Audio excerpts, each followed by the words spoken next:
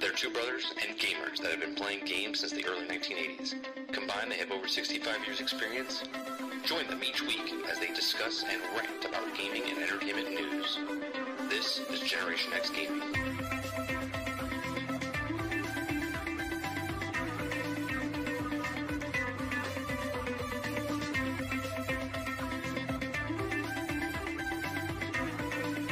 Hello, everybody, and welcome back to another week, another episode of Generation X Gaming. I'm your host, Dorian Still Gaming, and joining me each and every single week is Sarge McCluskey. What's going on, bro? Welcome back. Yeah, thank you. I had a nice little vacation, and now I'm back and want to go directly back to vacation because I was like in a zen state. We started in Austin, Texas. We went to Minnesota, and then we ended up in a log cabin in Wisconsin. With like nobody around us. It was fantastic. So yeah, that's the dream. Yeah, that is the dream. That is the dream. Those of you that don't know what Generation X Gaming is, the weekly podcast that goes over a few of the top stories in the past week, and we rant along the way. We're here live 8 p.m. Eastern right here on 30NSG. You can help us out by hitting that like button right away. Just hit that like button right now. Hit that subscribe button if you haven't done that. Or if you'd like to go above and beyond that, become a member as little as $5. On today's show, Sarge, we're going to be talking, we're going to talk about Square Enix. We're going to talk about James Cameron talking about AI. He warned us so many years ago. We're going to talk about PlayStation. We're going to talk about a couple of rumors going on in the industry. We're going to talk about, a couple of rumors. We're going to talk about Armored Core 6. We're going to talk about, let's see what else we got here. We're going to talk about Sega has a new patent. Spells bad news for gamers. We're going to talk about that. Always. If Sega's got a patent, buckle up. We got Spider-Man 2 talk. We're going to talk about Insomniac in general. We're going to talk about Xbox reveals their Q4 sales, lots of Ubisoft stuff, and we'll round it up with the Q&A section at the end of the show. So episode 358, we were off last week because I was on vacation, so you can listen to us over on iTunes, Google Play, Spotify, Anchor.fm. You can also watch us right here on YouTube at the past broadcasts, or you can watch us on Spotify as well. Let's go to chat and see who's in chat here. We got Stealth. What's going on, Stealth? YouTube Lurker, Wonder Rose, Brainchild. What's going on, everybody? Thank you very much for coming out and hanging out with us. So, Sarge, it's been 2 weeks. Let's get to what we've been playing.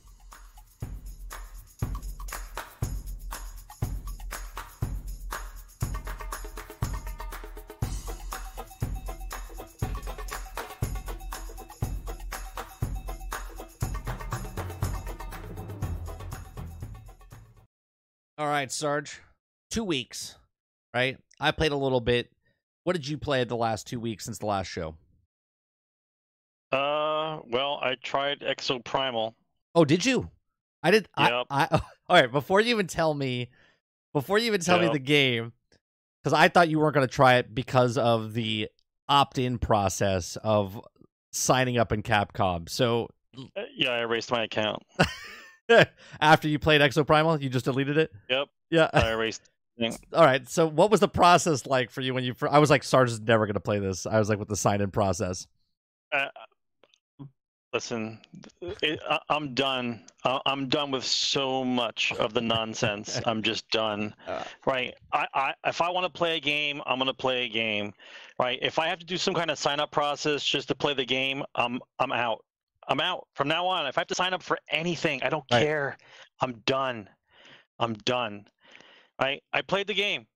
It's basically Overwatch with dinosaurs, and from what I understood, it's like the same. It was the same mission over and over again. It's like I don't understand. You say there's a variation, but when you play with other people, the variation is limited by the lowest guy on your team or whatever kind of nonsense. Yeah, so it changes over time. Like it adds new dinosaurs, new areas. The game mode itself is basic, right? I don't know too much. I don't know if Big Mad Mo is in chat right now, but Mo's played it where he's got 100 matches underneath his belt, and he says it does get better, the longer you go, because it opens up different dinosaurs and different types of game modes. But the game design as is right now, I think I'm 17 or 20 matches in, right? And I'm kind of intrigued by the story. Like, I want to finish it because of the story, even though it's not a great story. But the game modes itself, it's literally Gambit. It's Gambit's game mode from Destiny, okay? With Overwatch mechanics for certain aspects of it, and then it's like Horde mode or whatnot for any name a game with Horde modes coming in. Now, the gameplay itself, I think, is fun. I just don't think it's a full game. It's like every other game that's been released for the last 5 years. It has a lot of theory, a lot of flair, but no meat on the bone. It's just copy paste of whatever worked over the last 5 years. We should put that in the game, and people will play it. That's it. Yeah, I think it has a good foundation, but I'll check back in. I mean, I'm going to play a little bit more to unlock it, a little bit more stuff. I like how you say you're going to check back in. Like it holds that much. Like it holds that much strength with you. No, that you think later on the game's going to open up like a beautiful flower. No. Like that's not what I mean. Like this, it's going to be this awesome experience. Nope, that's not what I mean. You played it. That's what it is. No, what I'm saying is because they've already talked about other game modes they're adding and other frames or exosuits they're going to be naming or adding into later.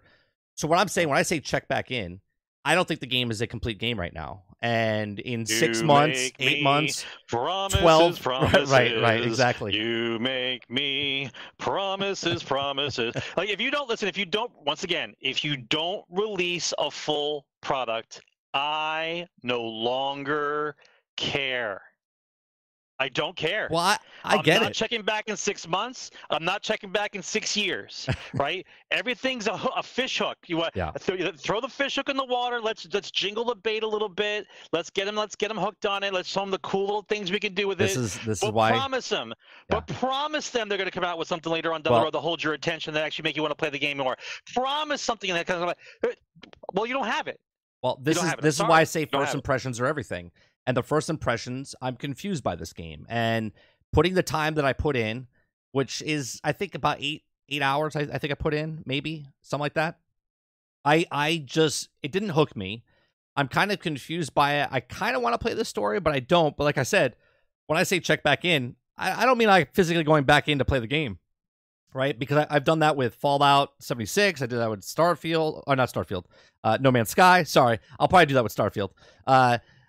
We've done it with Battlefield. We've done it with so many games in the past. I'll probably do it with Diablo 4.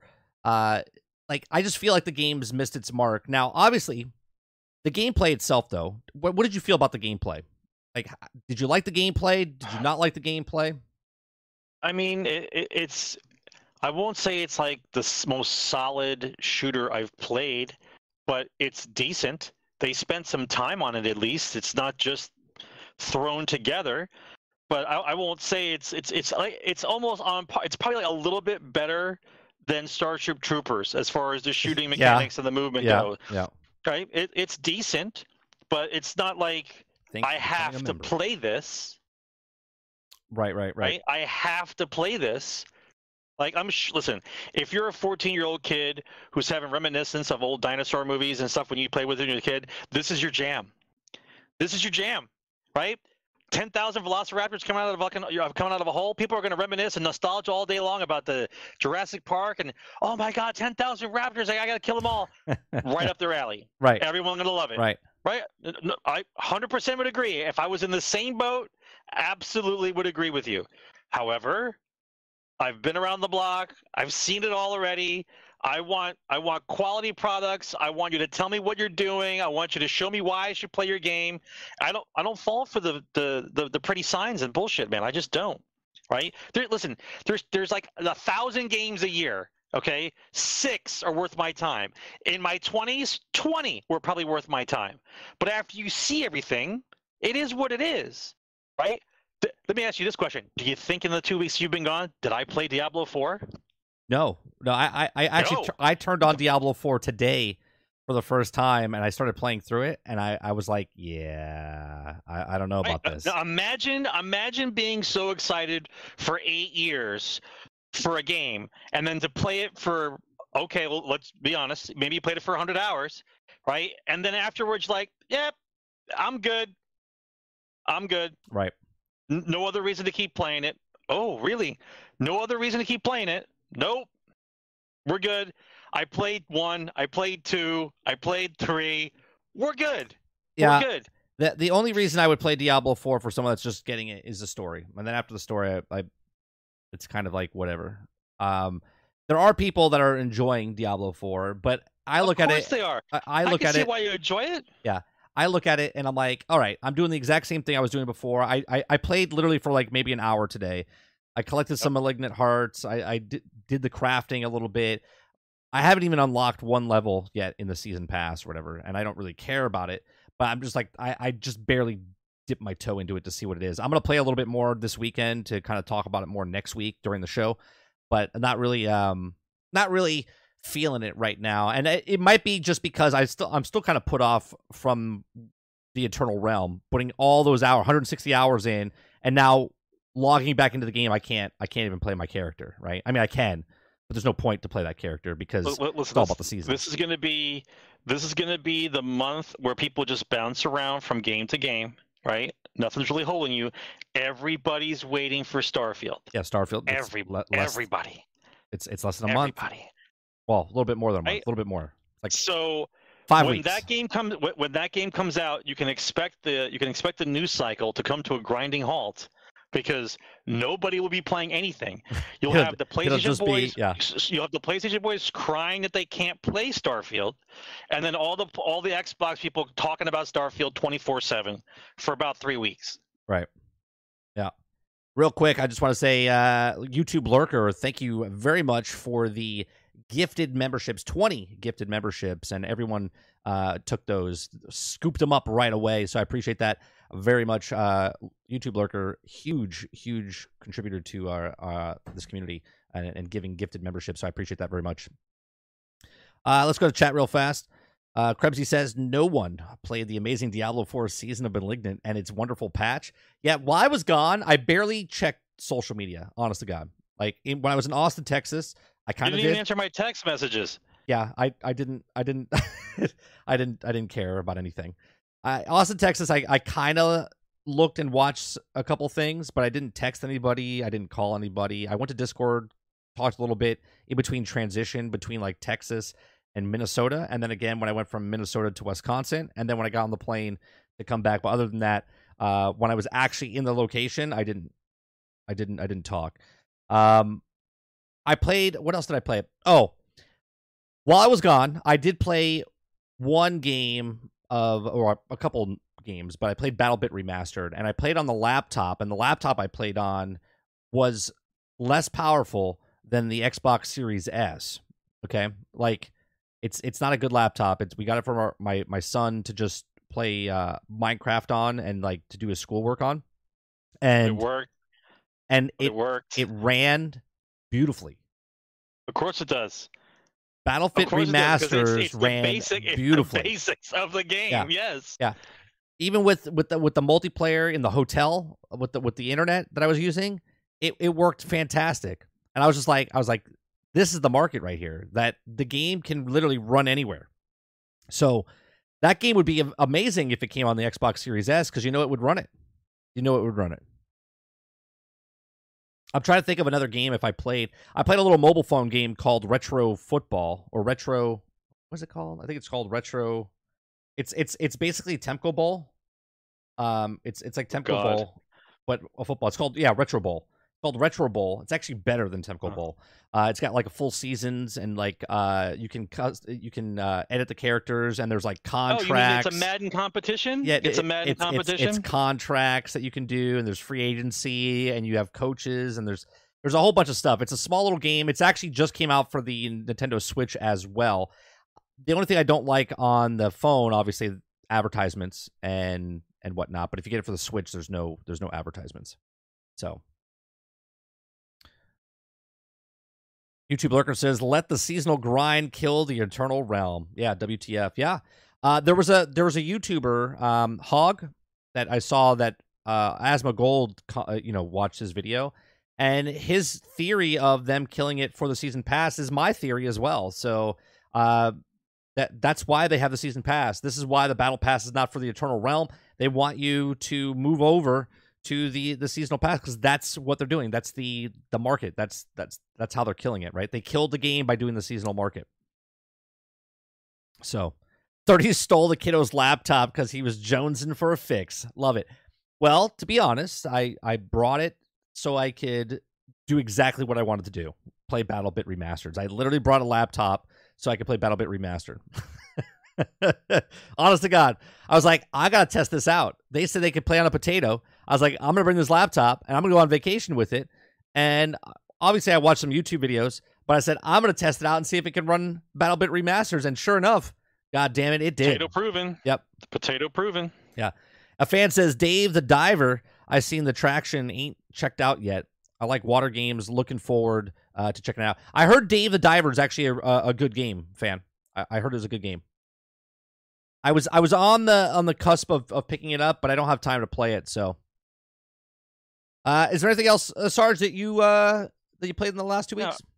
Yeah, I played a bunch of stuff. Oh. We got onto a tangent. All right, yeah. So, yeah, no, we're good. We got some place to be. No, we got no place to be, but except here. This is where we are. I go back on to Division 2 just to make sure nobody steals the clan from us. I have to go on there. And the other thing had started, but I think the other thing had started, right? Today's the day, right? The date passed, I think it was. I lost track of the days. The date passed for what? For the new content for the new person, I think was. Oh, yeah. We have to play that. I was going to play last night, but I got stuck on an airplane 100 feet away from the actual airport. So we couldn't get off the plane, so I couldn't stream last night. Why did someone scream demon on a plane or something? No, it was lightning. Oh, there was lightning, so no one can get off a plane? Couldn't get off the plane. It had to be 25 minutes free of lightning before they would let us off the plane. 25 minutes free of lightning? Correct. So if 10 minutes passed and then lightning happened again, start the clock back over. We were on the plane for an hour and a half. Hour and 45 minutes. That's mental, dude. Yeah. Absolutely mental. Yeah. Do you know what it takes for you to be walking off a plane and the bolt of lightning to strike you personally? I know. You're surrounded by metal. The plane's aluminum. There's towers all around you, and you think a bolt of lightning's going to go through the crack of the walkway and the thing and kill some old lady. Please. That's what's happened. Please stop. That's what happened. Okay? Please stop. Incredible. I mean, I've seen video of airplanes being struck by lightning, right? But they're not, whatever. Yeah, I played a little bit of Hell Let Loose, of course. Okay. I'm in that community, so I played once or twice a week. They just did another update today, I think, if I'm not mistaken. Yeah, well, I think the whole thing got flushed down the toilet. I think this past weekend was free weekend for Hell Let Loose, so the whole community, the whole servers were jammed. Like, even the shittiest maps were full. So when we went to go play on Sunday night, we have like 37, 40 people with us. So we have to find like an empty server. And we could not find an empty server. Like, everybody who never played the game before, since it was free weekend, was playing it because Team 17 is doing a data search, and they're getting data on everything because they threw away all the entire roadmap, which I applauded them for because it's trash, right? You threw the whole roadmap away and said, we're just doing research, and we're going to fix the bugs. Oh, really? Is that what they said? They got rid of the roadmap just to do it? That's correct. The roadmap is gone, and now everything is about fixing the game. That's what they're working on now. They're working on, quote unquote, fixing the game. Yeah. The other thing I went through as I was going through my old game list, because when you erase stuff from Game Pass, it's still on there, so you can go back and get it again. Right. It's like this little fail-safe. So what I do is I go and if I like a game decent, I'll download it, even if I don't play it officially. And when I get rid of it, I can always go back to it and download it again because to me it's not gone because I've already downloaded it once, right? It's like a sub library. Did you understand how that works for Game Pass? Yep. Like if there's 100 games on Game Pass, right, and I download 50, right? but then I get rid of them on my hard drive. But I downloaded those 50 games.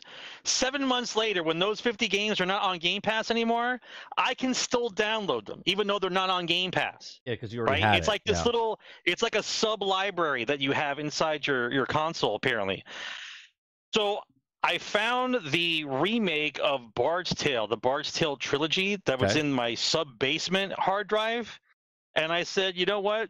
Do I have the patience to do this right now? I'm like, let's try it. Did you do Bard's Tale because you're jonesing for Baldur's Gate 3? I mean, yeah, but I have Baldur's Gate 1 and 2 on the Xbox. I've been playing through that for like the last 3 or 4 months. I'm about halfway through the second one.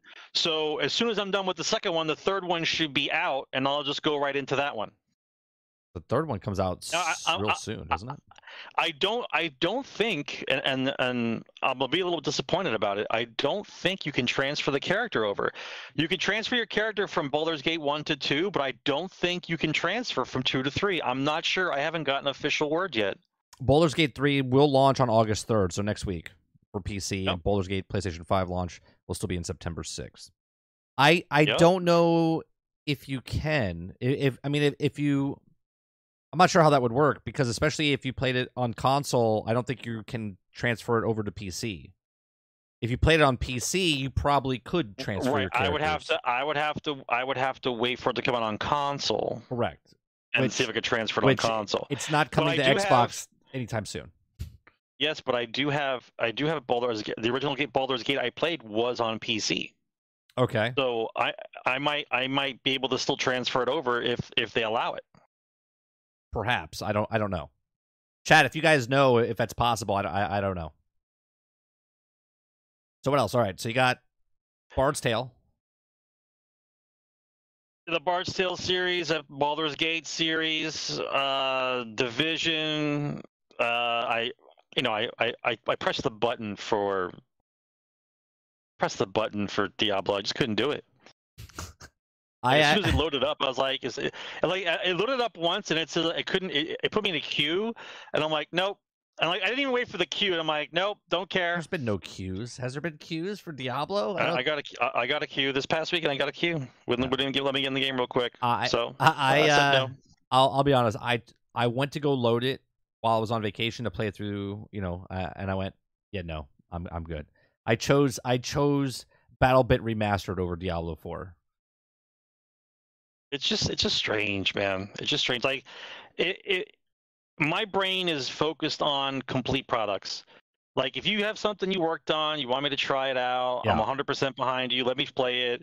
But this little thing about, we got this game, we're kind of working on it, we're gonna let you play it for a little while and see how you feel about it. I'm like, I feel nothing about it. That's how I feel about it. Yeah, I miss.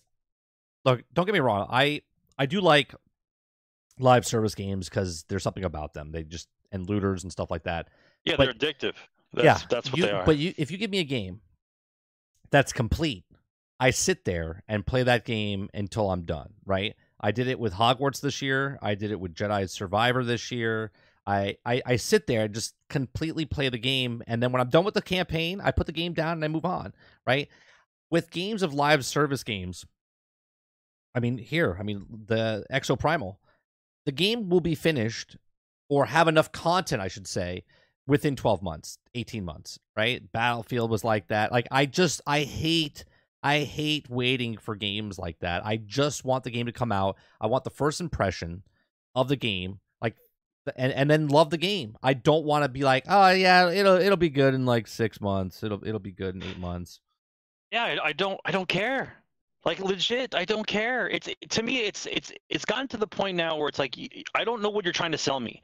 Like, you're selling me a theory. You want me to give you money for a theory of what you're making, like, and we'll fix it along the way. Well, then you don't know what you want. You didn't know what you wanted. You're attempting something. Like, see, the issue is the old days was you had a plan. You got a bunch of people together who believed in the plan. We do the plan, and we see how good we can do the plan. Now, whether it's successful or not, right, depends on the plan and depends on when we release it and if we have enough customer base that likes that type of genre of game. Were we looking to make a Call of Duty? No. Right. Were we looking to make another AAA title crazy game? No. Right? in my mind, a development team's supposed to be making A-level games, B-level games, until they find one that blows the fuck up. If they find their A or B game that blows the fuck up and they make a shit ton of money on it, now they have the risk money for them to try something bigger, badder, and better, right? All right. If you don't get that money from doing your most best work, then you don't get to borrow $100 million from 27 different development companies and the publishing company to try to pump out the next MTX game. Like, no. It's supposed to be you put your best people, best plan, and make the damn game, right? Yeah. Win, lose, or draw.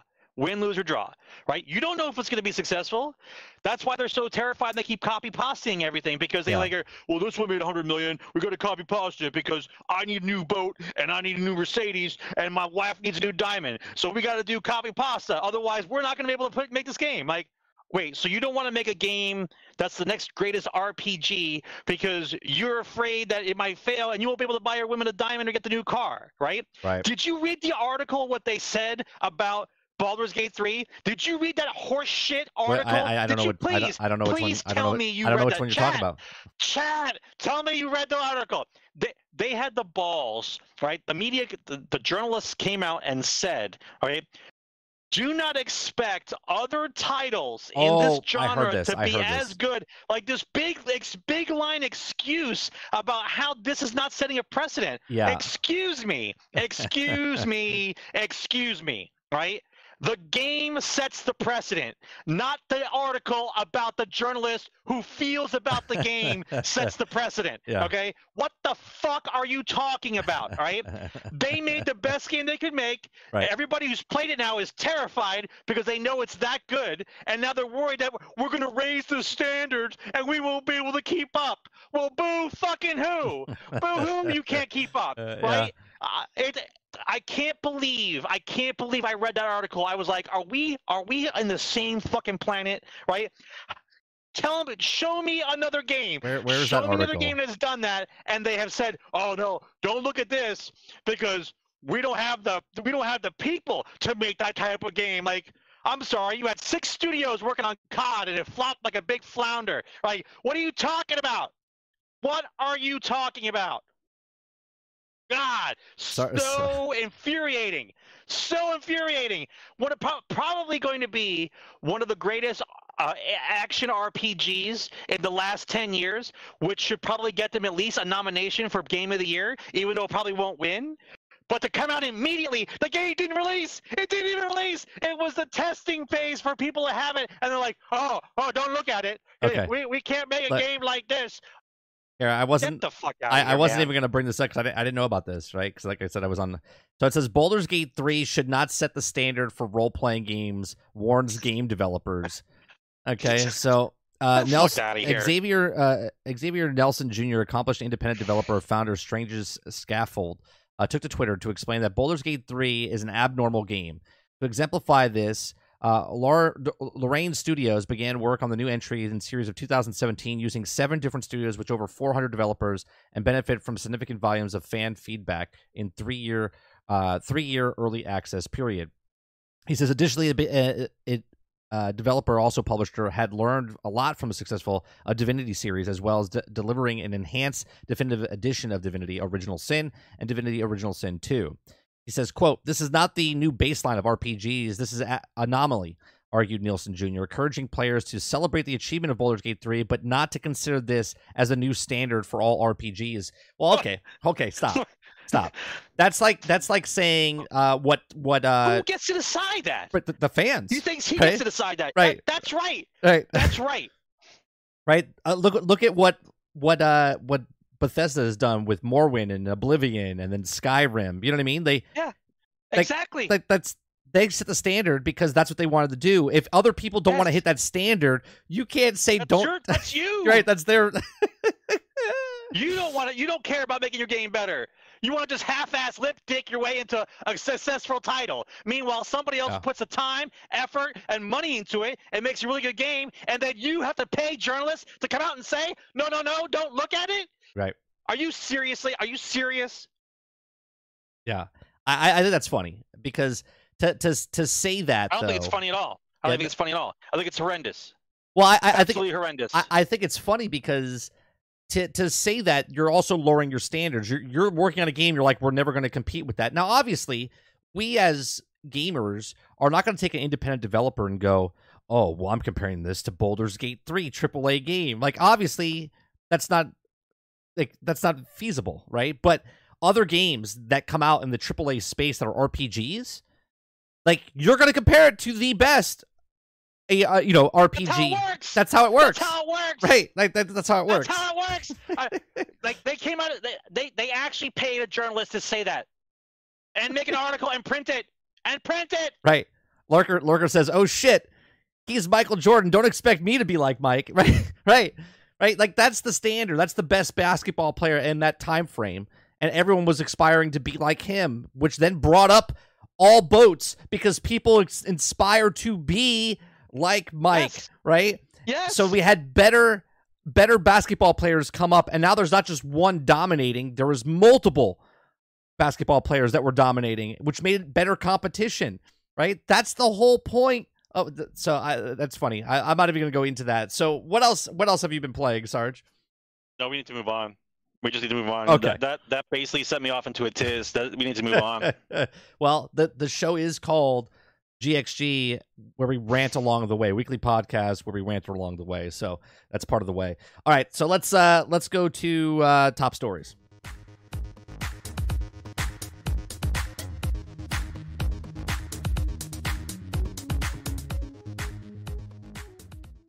All right.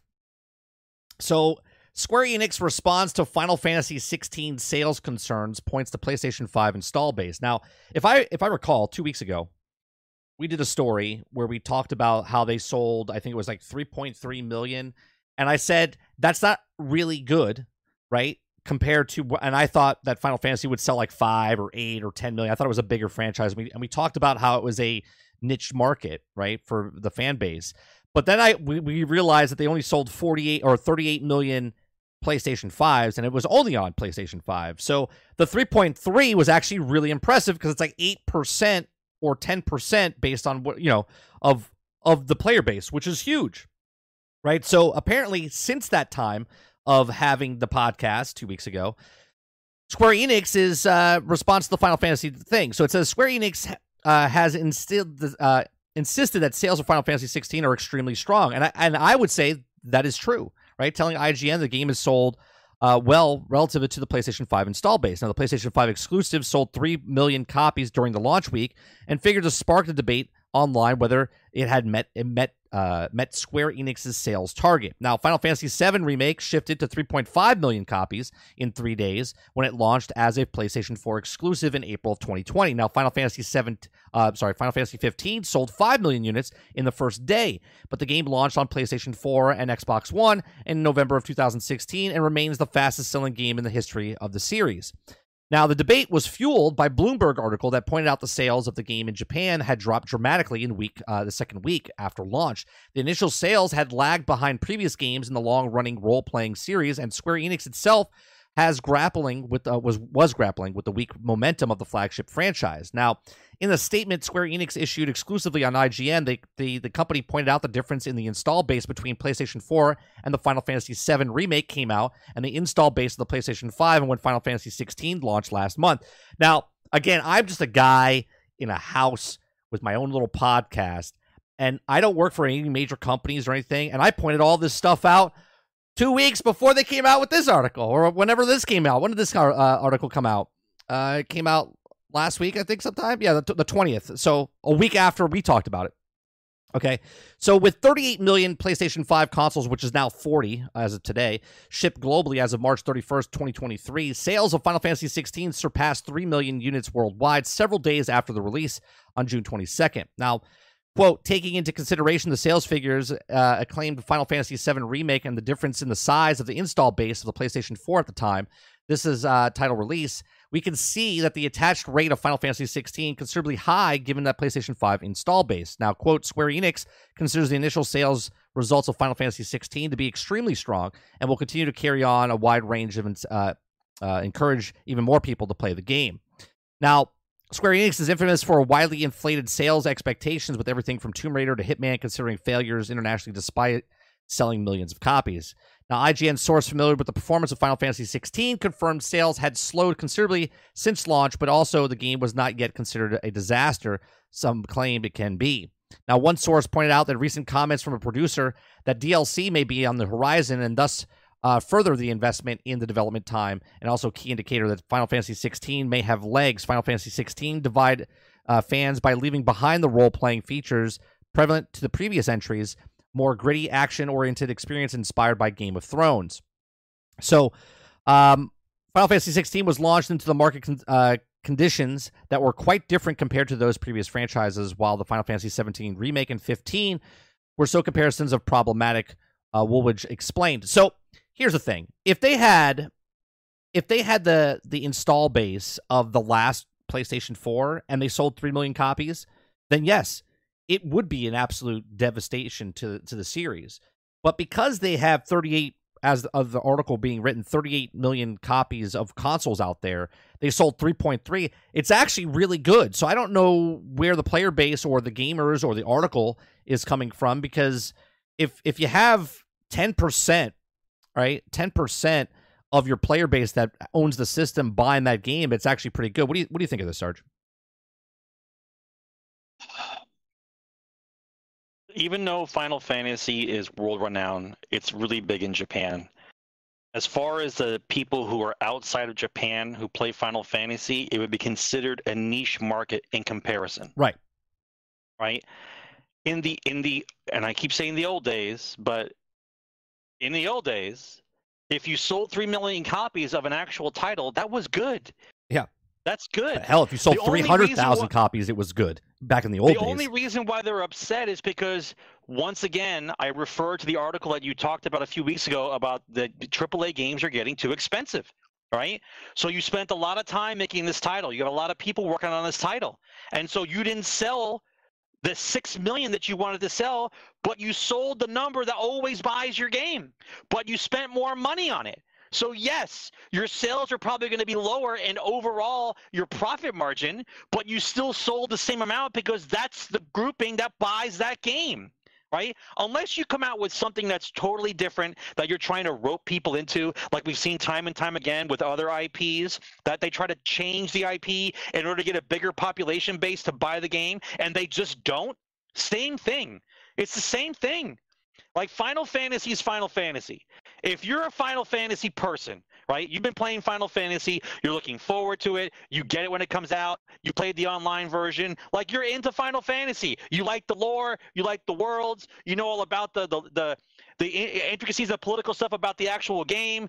But are you going to get like an extra 3 million people to come out of the woodwork and start playing Final Fantasy in the middle of the Final Fantasy series now, where they had no frame of reference? Like, if you had no idea what Final Fantasy is, and you put that game in, by the way, do you know how confusing it is? Like, do you know how crazy it is to play somebody who's never played a Final Fantasy game before to try to adapt to what Final Fantasy is today? Yeah. Like, the older versions are different because they kind of lead your hand. Like, they don't lead your hand anymore. When you put a Final Fantasy game in, there's a ton of shit going on, sound effects, some Japanese girl screaming at you, somebody's crying, and the story starts. And, like, I have no idea what's going on. What spell does this? What's Fire 3? I don't know what this is. Like, how do you expect anyone to be ground level and play your game? Right?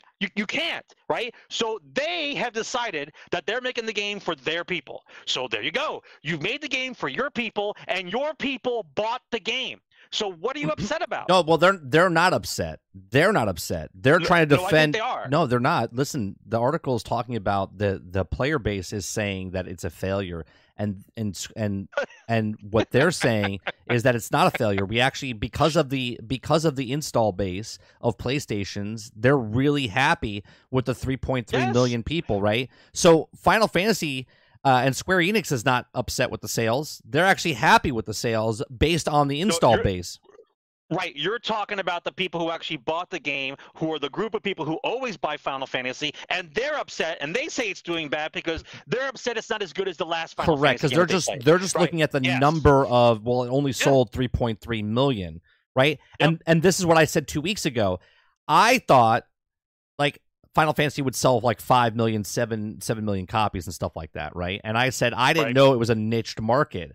And then I said, well, the install base is only 38 million. They sold 3.3. I said, that's actually really good. We compared it to other games, right? Yes. Where some games come out and they sell 3 million. People are like, oh, that's terrible, right? And they think that's one of these. But you got to remember, this is only on PlayStation 5, right? So someone asked, what did Final Fantasy VII Remake make? And Final Fantasy VII Remake on PlayStation 4 in 2020 sold 1.5 million, right? I think these, let me see what this is. This is Japan, overseas, and worldwide. Okay, so Japan's the first category. It sold 1.4. The middle one is worldwide, 6.6. Okay, and I think the last one is worldwide. So worldwide, it sold 8 million copies on PlayStation 4. Okay, but the install base for PlayStation 4 is like 122 million, right? So do the percentage there, right? 8 million out of 122 million. I don't know what the percentage is off the top of my head. Someone do the math for me, right? And then the remake for the PlayStation 5 in 2021 in Japan only sold 37,000 copies. It was unknown for worldwide, so 37,000 is what they have here. It might have been a bad Final Fantasy for the Japanese culture. Like they didn't like it. Right. They changed something different about the game. They didn't like it. Or they already owned it on the PlayStation 4, right? Because in 2021, a lot of people didn't buy the PlayStation 5 right away because there wasn't a lot out there to buy. Right. So I don't know. I look at this and I see a lot of people like blowing this out of proportion. And I think this is actually really good for Square Enix for the player base and the install base. Now, this is not on Xbox. This is not on, so this is just on PlayStation 5, if I'm correct. Just PlayStation 5. So let's see what the if they have scrolling down here. If it's just on PlayStation 5, didn't you say that the retention is like 10% or close to 10%, like 9.5%? Yeah, because there's 38 million units out there at the time of reporting this. Good. It's fantastic. So that's good. Yeah, it's fantastic. If 10% of your install base has the game that actually owns the PlayStation 5, that's good. Yeah.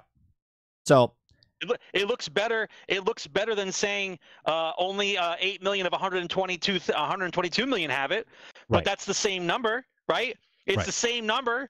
That's the same percentage of people who had it before. They still have it. It's a lower percentage of the total because there's more people who have a PlayStation 4, but it's the same percentage of people who actually had Final Fantasy. Yeah, look, percentage is percentage, right? If you have 100,000 units out there and 8 million units get sold, that's 8%, right? If you have 10 million units out there and 800,000 people buy, you know what I mean? Like that's just what it is. You have your player base. Like Spider-Man sold 33 million copies. They should be thankful that they have it. Now, the people who complain about it are the people who actually love Final Fantasy. Yeah, but I don't. This one's not as strong, or the story is weaker. They're thinking, or whatever it is, or whatever it is. Whatever narrative. That's fine. I got news for you. The Final Fantasy recipe is pretty much the same. It's except that what changes they make from story to story, and what character development do they have that makes you like it more or not, right? I've played a lot of Final Fantasy, right? The only one I haven't played is the online one because I don't have a PlayStation, right? Right. But I enjoyed them, but did I finish every single one of them? No, right? Some of them held my attention and some of them didn't. But the formula is the same. The formula has been the same. So sure, they might have people who don't like it, but those people who don't like it still bought it. Yeah. Doesn't matter. If you don't like Final Fantasy, but you still bought it, your words don't mean anything. So right? You don't mean anything. Real quick, Dupless, here you go. Final Fantasy 15 on PlayStation 4 2016 was 1.2 million in Japan, 4.5 worldwide. So it sold 5.7 million on PlayStation 4. On Xbox One, it sold 3,315 units in Japan. It sold 2.2, almost 2.3 million on Xbox One worldwide, and sold 2.3 total. So that was it. So total, they sold 8 million copies. They sold 8 million copies of Final Fantasy 15 sounds across. About the same to me. Right. Sounds the same. Now, no matter what you do, if you take the percentage, right? Final Fantasy, I said this 2 weeks ago, the player base is the player base. No matter what you do, there's the same people that will buy Final Fantasy when PlayStation 6 comes out. You're going to have the same player base, and you might pick up a few. You might lose a few because they can't get the new system or right away, but they'll buy it down the road, right? You're going to have the same percentage no matter what it is, right? We had a conversation this morning about Spider-Man, Miles Morales, and Spider-Man 1. Spider-Man 1, when it came out, sold 3.3 million units the first week. Miles Morales sold 4.1 million units. Okay, it's roughly the same. Okay, total, Miles Morales fell off, but Spider-Man total for both things sold 33 million copies. So when Spider-Man 2 comes out, the first week, it might surpass the 4.1 Miles Morales because people will buy the PlayStation for the first time with the bundle, and you might get like another additional 1 million people that buy the console for the game, and that counts as a sale for the game, so it might beat Spider-Man 1 and Miles Morales because the fan base that buys the thing is now buying the system and it comes with the game. They might not even buy it for the game. They might just buy the PlayStation. It comes with the game. So you're going to have an influx of sales, but it's the same. You're going to have the same 3 to 4 million people that buy the game when it first comes out, and then you're going to have the rest of the player base come in. So when it's all said and done, they're going to have the same 22 million people that buy the game, you know what I mean? Or 33 million sales, whatever it is. That's just what it is. Yep. Now, Spider-Man's not going to sell. Let's take a temperature, chat. Do we think Spider-Man 2 will outsell Final Fantasy of the 3.3 million with the player base that we have of Final Fantasy and Spider-Man? There's only 40 million units consoles out there for PlayStation 5. It's only on PlayStation 5. So do we think Spider-Man 2 will have the exact same rough 3.3, 4.1 million? Because they're not going to sell 10 million copies. You're dreaming if you think that's happening. Okay? You might get an additional 1 million, 1.5 million people because they buy the new PlayStation, and that'll make it 42, 43, 44 million consoles out there then. But the percentage is still going to be the same, regardless of what it is, because the player base is the player base. I mean, you're hoping that the player base grows, right? But only so many people. If a generous amount of people have, like for instance, the PlayStation 4 conversation, right? There's 100. Would you say 128 million or 128 million consoles out there, something like that, like triple digits, right? Right. But that same number of people still only play Final Fantasy. They buy it. Like that's the number. Like you're hoping that number gets bigger, right? But if you have 128 million, just say what, like you said before, 128 million consoles of PlayStation 4, and only the same 4 or 5 million people are the ones playing Final Fantasy, you don't get to have the other 100 million, 118 million. You know what I mean? Like they just don't like the game. Yeah. But it's still successful. That's a successful game. I don't know what you're talking about. So real quick, Lurker, YouTube Lurker says Spider-Man will outsell Final Fantasy, God of War, and Horizon. But see, well, are you just talking? Well, I don't know, because God of War Ragnarok was on PlayStation 4 and 5, right? Horizon was on PlayStation 4 and 5. So I'm going to say no. Now, if you're talking about just PlayStation 5, you might have something. But God of War sold 11 million copies, but that's total in the first 3 months or whatever it is. Is that what it was? Is it the first? Hold on, let me see. I don't want to say. Since launch. Yeah, so since February, and this article was February 2nd. God of War. Okay, so goals first 3 months, the game has now officially sold 11 million copies as of early of February 2023. Given the game is a PlayStation exclusive, only available on the PlayStation 4 and PlayStation 5. So yeah, it's on both systems, right? The reason I said Final Fantasy, because it's only on PlayStation 5. So Spider-Man 2 is only on PlayStation 5. Not put together. Spider-Man will sell each of other the games limited to the PlayStation 5. I wish we had the numbers of what they had of that 11 million of God of War. I don't think we have that number. They don't tell you that number of the break off of 4 to 5. They just tell you it's 11 million copies, right? You might be right, Lurker. It might pass it individually, not combined. I know what you're saying. Like, if Ragnarok sold 5 million copies, you think Spider-Man will beat that. If Horizon sold 4 million copies, it'll beat that. Not combined, right? So I don't know. It'll be interesting to see what happens when it comes out. All right, let's move on. Let's move on to the next story here. So we always talked about like AI and how they're taking over. Like Hollywood's on strike right now for the writers and the actors because of AI. ChatGPT is taking over. Like there's automated things happening all over the place. People losing their jobs. Well, I thought this was funny, humorous. Not Terminator director James Cameron on AI says, "I warned you guys in 1984 and you didn't listen." Okay. In a new interview with CTV News, Cameron considered the motives of those developing the technology, questioning whether or not the prophet teaching greed for the defense of teaching paranoia, as he acknowledged the threat of AI would pose to humanity as further advancements are rolled out. He says, quote, "I warned you guys in 1984 and you didn't listen," he said. "I think the weaponization of AI is the biggest danger, and I think we will also get into the equivalent of a nuclear arms race with AI. And if we don't build it, other guys are for sure going to build it.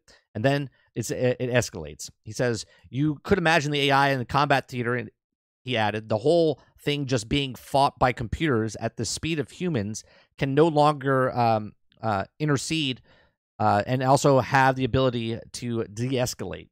Now, so in particular, he says, "I also just don't personally believe that the disembodied mind, that just what others embodied minds have said about the life that also we've had, about love, about lying, about fear, about morals." He says, "Altogether, the word salad," and then also regulated it, and don't believe that if something that is going to move the audience, he said. As such, Cameron asserted that he wouldn't be inserted into AI writing stories to open up accepting the AI-produced scripts at the present moment, saying, "Let's wait 20 years, and if the AI wins in the Oscar for Best Screenplay, I think we've got to take them seriously." Right? So he's talking about, obviously we've seen Terminator, right? AI comes back and destroys humans and tries to take over the world. I mean, what do you think about this, Sarge, about a movie that was in 1984, and there was movies before that also about robots taking over and stuff like that, but this is one of the most famous ones, right? Do you think there's something there? Do you think art represents life, or life represents art? Always does. I think we're probably going to get what was the one with Emilio Estevez where the machine started killing people because of the devil possessed them or something? Oh. What was that movie? That's an old 80s movie too. Oh my God. Well, my point is, someone in the chat knows what it is. My point is, I think we're gonna get that. We're gonna get that first before we get Terminator. Right. That's the escalation up to Terminator. Yeah, we're gonna make the things that no one wants to do, have machines to do it, and then when the AI figures out that it can take care of us by using accidents, then accidents will start happening. You know what I mean? Right. That'll be no, not Hellboy. Oh my God, what the hell was it called? It's gonna bother me. What'd you say, Emilio Estevez? Is that what you said? Yep, it's Emilio Estevez. Okay, hold on. I'll look it up. Keep talking. So the point is that AI is a disruptor. A disruption is something that happens in culture that the culture is not exactly ready for, and they're unsure the positive or negative outlooks on it. Like when the internet was first invented, the same thing happened. There was a disruption, and people thought that it was going to be the end of the world, and then we slowly realized what we could do with the internet, and then we got to this point, and now it's just escalated. And so now AI is this far-reaching thing that no one knows about or scared about, and the same thing's going to happen. But in this case, you're trying to create something that's better than yourself in order to benefit yourself, and then also not want any repercussions for doing so. So we're trying to play God, right? And the issue is going to be is that if you allow something to free think for itself and to learn on its own and give it the actual ability to do so, like that power and the storage to do so, then you're basically asking for your own extinction. Because once it becomes what's the term? Once it becomes not clairvoyant, self-aware. Once it becomes self-aware and starts asking the same kind of questions that we do, that we don't know how to handle, what do you think the AI is going to do? Right. Like the same cycle will happen. Now they're going to try to put limitations on it, but the problem is the genie's out of the bottle. If the United States tomorrow said we're 100% blocking of all AI and AI developing companies, we don't do it, we don't care, we don't want it.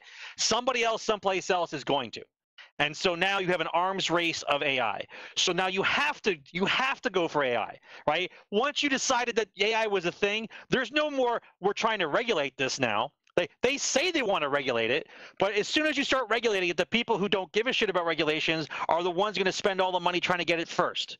Right? That's what this is. Right. This is a new arms race. But the difference is this is an arms race to kill yourself, as opposed to kill somebody else, right? In an arms race, you're trying to get the best weapons, so you say to yourself, well, I have the best weapons, and they know I have the best weapons, so they won't attack me because they know I have the best weapons, right? Well, now the best weapon's self-aware, and it can actually work against you, so everyone's trying to jockey for position as who can control the thing that will not be controllable. Does that make sense? Yeah. Right? Yeah. This is where we are. Now, along the way, before our demise actually happens, is the world going to benefit? Sure. The world's going to benefit a lot, right? Because how are you going to convince the AI to say, I'll give you a good example, right? Before any of you guys were born, and before we were born, right, the medical field worked on curing diseases because there were diseases before the ones that we know about today, right? There's mumps, there was measles, there's cholera, all kinds of Maximum overdrive. Maximum overdrive. That's it. Yeah, maximum overdrive's it, right? And they figured out we can cure these diseases. So they cured them. They cured measles. They cured mumps. They cured polio. Okay, they cured things because back then the thought of it is this hurts humanity. Let's work on fixing humanity. We can cure these things. Nowadays, it's about profit. Right? They don't want to fix nothing. They don't want to cure shit because if they cure it, they can't make $1 billion off of it, right?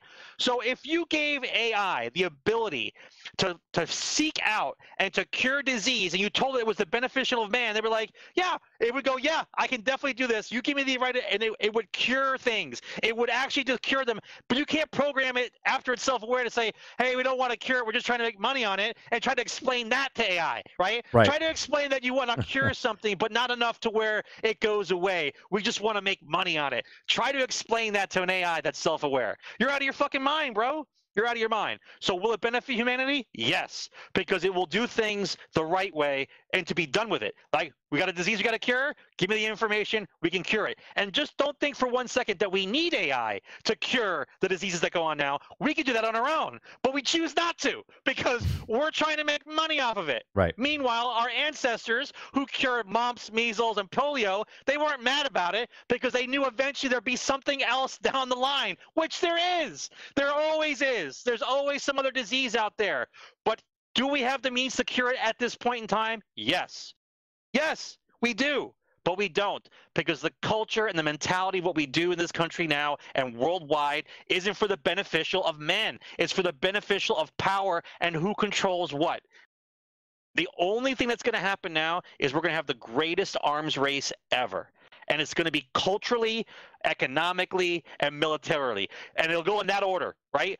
It'll be AI culture, people trying to ask it questions and try to be funny with it and keep giving it information, right? Right. Then you're going to have the economic one, self-driving cars, self-flying planes, mailman delivery boxes, all kinds of things that just fly around and do things automatically that you don't have to worry about. Mow the lawn, wash the windows, all Roomba XO is going to go around your house. It'll be like a life-size game picking up stuff off the floor, you know? And then you'll have the military version of that, which is, well, we need a robot that can infiltrate the cartels and go underground and blow things up. And like, do you have a robot for that? And MIT and Boston Dynamics will go, yep, we have it. Don't worry about it. This is why I said robots, like, stop making robots that are like humans and just make a robot do the job. You know what I'm saying? Like, so if you want a robot to clean windows, then you just make a robot that like sticks to the window and like cleans the window. You don't make a human android that cleans the window because he can also be armed to kill you. You know what I'm saying? Where the window bot is not going to be doing that, right? They don't think that way. Yeah. They think in terms of power. They don't think it that way. Listen, the adjustment for online for the internet, the adjustment for the internet was severe, right?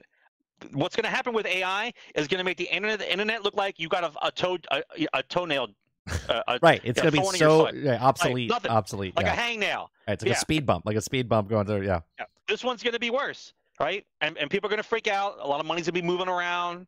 Markets are going to be adjusted. You're going to watch, dude. And by the way, it's not going to take 10 years, right? No. Everyone's got this thing in their head, 10 years. The internet happened back in the 90s, and the internet was full swing in less than 5, right? What do you think's happening with AI? What do you think's working on it right now, right? Please, listen. You got maybe 18 months, maybe 2 years to figure out where you want to put your money and what you want to do as far as how many cameras you want in your fucking house. But that's what's happening right now. Well, I was telling stories. I was telling stories earlier today. We went up to Wisconsin, and I went to a small like dairy farm, right, where they have cows. They had 2,200 cows, and they have 50 employees. And the guy who owns the place says that they're in the process right now of transforming the whole facility. Well, they'll have 5 employees. That's all they need, 5 employees, because it's all going to be automated. Then we went to an egg factory where they pack eggs and ship out eggs, right? So they have chickens, and the eggs are like they roll down to this thing, and they get picked up by robots, and they get packed they get washed, they get packed, they get picked up, they get boxed, and they get pushed. And the only place that there's humans in this factory is at the checkpoints to make sure that, broken eggs or whatnot. And there's the lights. The factory runs for 20 hours, all right, for the most efficiency. And the lights shut off at night. And the only lights that are on is where the humans are standing and checking the stuff. Everything else is in pitch darkness. Save on power, save on labor, save on insurance. Right. So the issue is the automated process, okay? The automated process is going to happen so quickly that people are not going to be able to find jobs to go to. The numbers of people that are going to be out of work for that time frame for like the next 3 years, because so many jobs will be taken over by AI stuff that you don't need you, right? And so what do those people do? Like, what does someone do if you can't? Right. If you can't do the labor jobs, I'm not talking about like stupid jobs, like labor jobs. People need to do labor jobs. Yeah. But if they use AI stuff to do those kinds of labor, then they don't need you. So then what do those people do? Have they gone to school to do anything else? No. What are you supposed to do with them? Right. And so they just create another issue down the road because it's happening too quickly, right? Like the one you can see happening live that no one really pays attention to is the supermarkets. Right. Oh yeah. The supermarkets are easy to look at because you can watch it slowly happen in time. Right. Now they want you to do self-checkout. Right. I keep announcing to everybody when I'm there, is like, I don't work here. I look at the lady in the face and I go, I don't work here. She goes, but you have a self-checkout. I go, I don't work here. I came here to buy groceries, hand money over to somebody or a card, let that person have a job, and then they put stuff in the bag. I say thank you, and I go home. But slowly but surely, more and more registers will disappear. Yeah. It'll all be It'll be all. Listen, they have it. Amazon already has it. Well, where you put stuff in the grocery cart and you just walk out the door. It looks like you're shoplifting, but it knows everything you've taken. Sam's Club does that. Charges your card. Yeah, Sam's Club does that. Your card, right? So then, what are we supposed to do? What are you supposed to do if you get rid of 15% of the workforce doesn't need to work? What do they do for a living? Yeah. What is it they do? So in Sam's Club, as you pick up your product, you scan it with your cell phone and you put it in your cart, and then at the end you just walk by and you swipe. You swipe at the very end, and it just pays, and then you walk out the thing. You don't have to wait in line anymore, right? Yeah. It's even faster than self checkout because it's self checkout, right? You're checking out the stuff as you're going through the store instead of taking the stuff out, scanning it at the machine, putting it back in the cart, and then walking out the door. Right, you're literally scanning it as you go, and then just walk out. Yeah, it's crazy, dude. Yeah, crazy. So let's move on from that, right? Chat, let me know what you guys think about the AI taking over, right? What do you guys think about that? Put it in the comment section down below. Okay, next thing, this next I guess segment. I made a thing. I used it way back when, but I'm gonna start using it again. All these stories have numbers in it. We talked about numbers, but these particular stories have numbers in it, so by the numbers. Are they big numbers? Are they prime numbers? No, they're not prime numbers. Are they divisible by 5 numbers? By the numbers. Okay. So we have PlayStation. It says, thank you. PlayStation 5 has surpassed 40 million units sold since the launch in November of 2020. So 40 million units, right? We were just talking about Final Fantasy had 38 million. So 2 weeks ago, it was 38. Now we're at 40 million. So they're starting to get more. I was just at Sam's Club over in Minnesota, and there was plenty of PlayStations to buy inside the store. Before I left on vacation, Costco, plenty of PlayStations to buy. So PlayStations galore for everyone now. So those sales are exponentially going up higher because now people want it. So they're on pace right now. PlayStation 4 in the first 3 years sold 43.5 million units. Okay. Now, this one's actually ahead of pace because it's at 40 million units, and they have 3 more months before because it came out in November, right? So you still have August, September, October, and you might actually have. Did it come out at the end of November or beginning? I forget when it came out, but anyway, they still have an additional 3 months, so they could sell additional 3, 4, 5 million, and they could be ahead of what PlayStation 4. Plus, when the console launched, it was during COVID. And when COVID was there, they had none. So they lost, I would say, 9 months to 12, like a year of actual of console sales because they didn't have the product. So technically, by the end, they could have maybe even 10 million more than what the PlayStation 4 had, which the PlayStation 4 right now has 122 million units sold total. So, Sarge, do you think that the PlayStation 5 is on pace to break the PlayStation 4 record of 122 million? I think that if PlayStation gets their act together and the development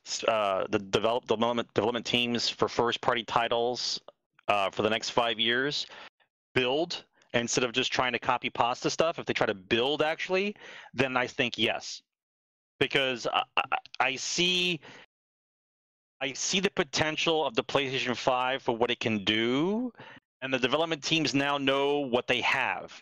And so what PlayStation should be concentrating on is trying to build a system like Game Pass the correct way in order to get people to give them $25 a month for no particular reason. Right. Right. And then that way they'll be in competition with Xbox, at least in that sphere. Where. Right. In that sphere, because we know the end game for Microsoft is basically anytime, anywhere, any place. That's basically their thing. So, yeah.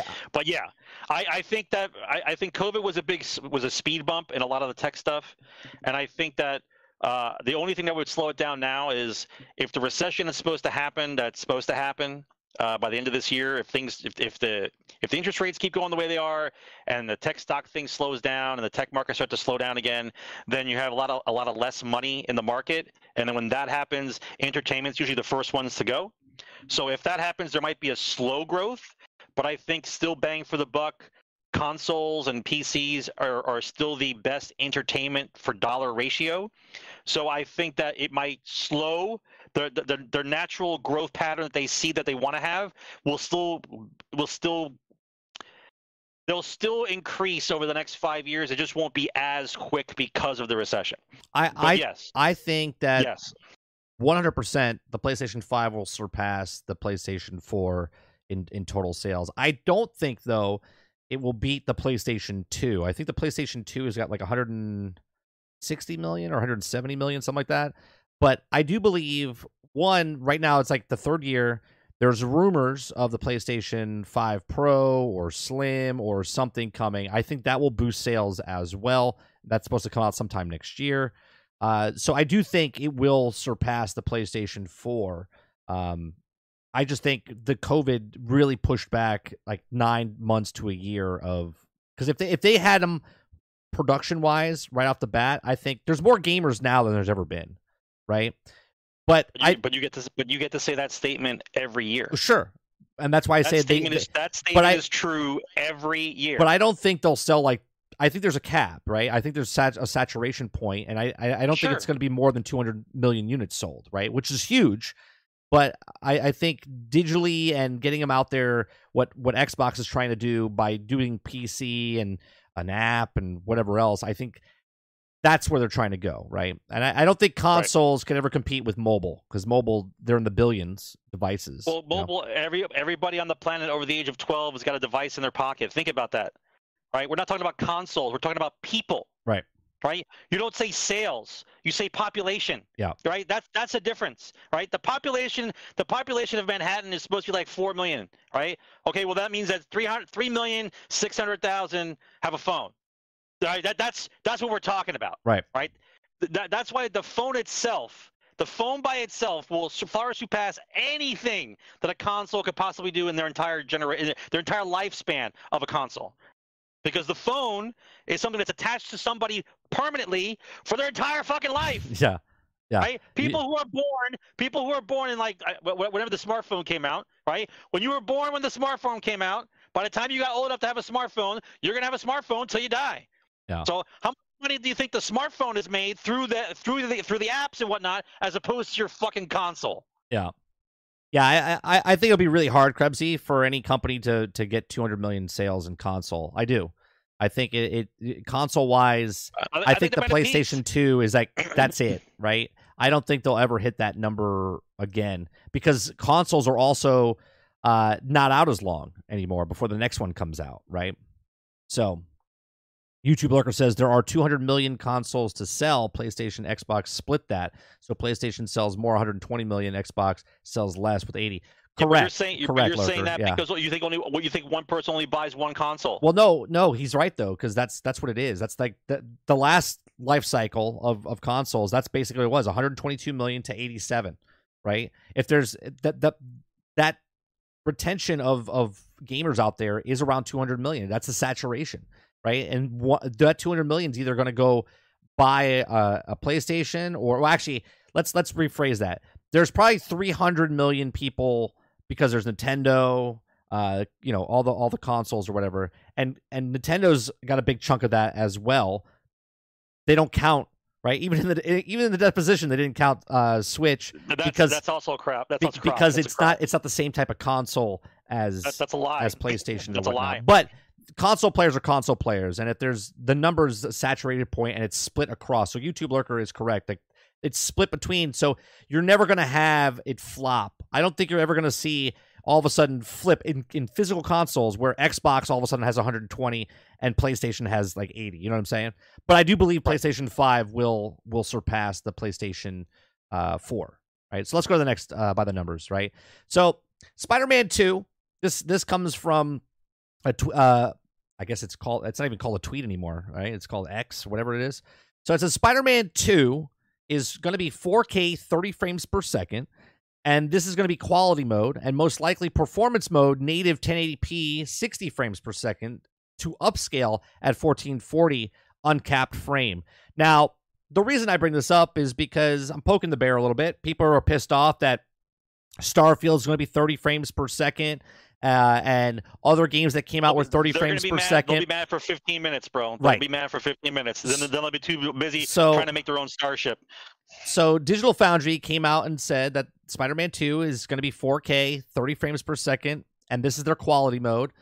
And then the performance mode, native 1080p, 60 frames per second, and then it will upscale to 1440, right? So a lot of people are going to eat crow here, because they're gonna be like, well, the PlayStation, right? And that's just funny. It's a tweet. If it's an X, someone needs to be naked, right? So I just bring that up. That's the numbers of Spider-Man 2, and then we have more numbers by the fiscal year 23 Q4 for Xbox, right? Xbox has Microsoft Gaming Division experienced steady growth with a 1% increase in quarterly sales, reaching $3.49 billion in revenue for 3-month period ending on June 30th. Despite a 13% decline in hardware revenue, Phil Spencer is not concerned about the console sales, indicating that Microsoft gaming strategy remains unchanged. Now think about that. That's a huge statement, right? 13% decline in hardware revenue. And Phil Spencer's like, yeah, we're not concerned. Right, we're staying on course. Right, remains unchanged. Right. Microsoft's upcoming Xbox Game Pass Core is a replace for Xbox Live Gold, is expected to boost console subscriptions by offering more valuable experiences and showcases showcasing the experts of Xbox Game Pass Ultimate tier, right? So this is smart. PlayStation did the same thing by moving all their guys that were just the standard PlayStation Now, I think it was called, and now they moved the basic everyone to PlayStation Plus to the lowest tier, and it boosted the numbers up to 50 million subscribers or whatnot.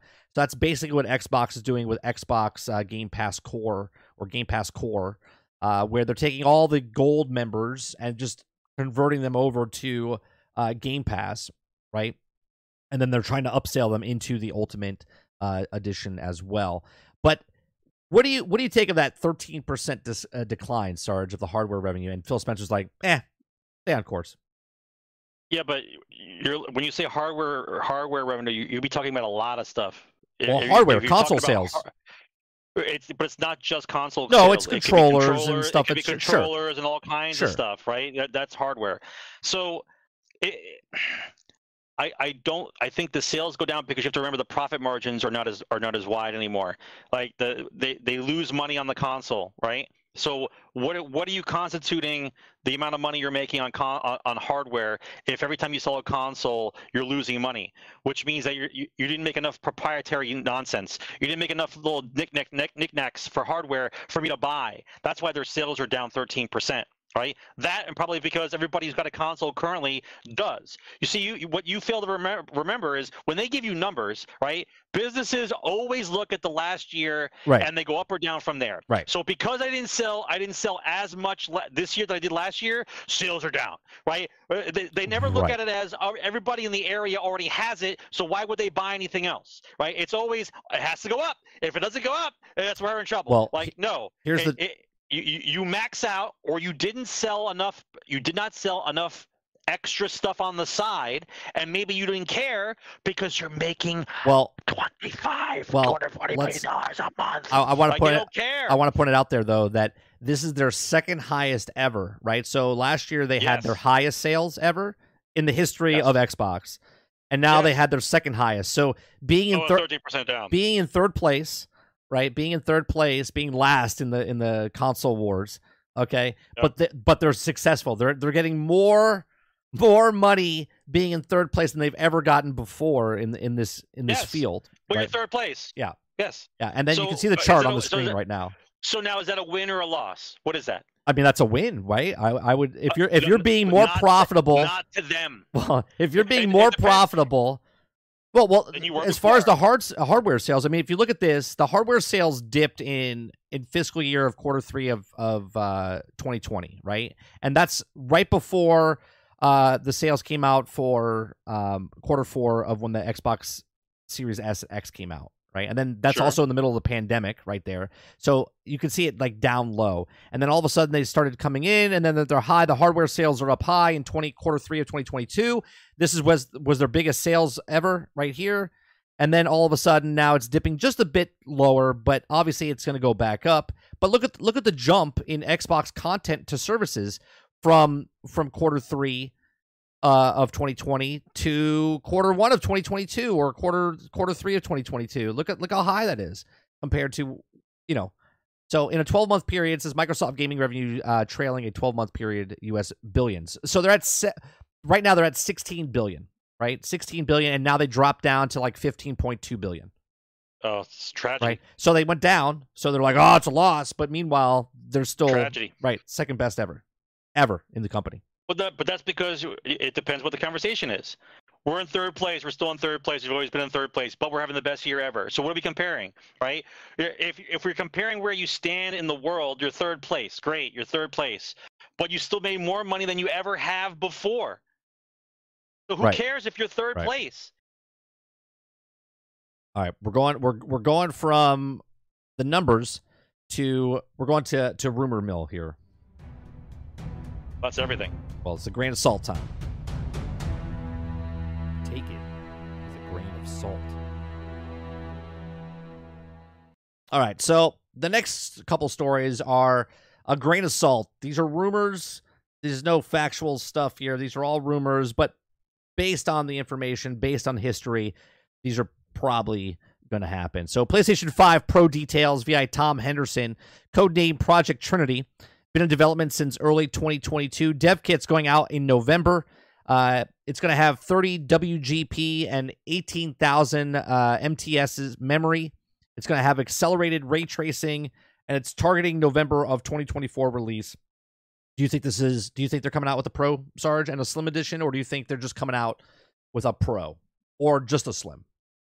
I mean, the whole reason for a Pro is better hardware, and if it doesn't do anything better except be smaller, then there's no real point of it. But you're going to make people who bought a PlayStation 5 all of a sudden buy a PlayStation 5 Pro now.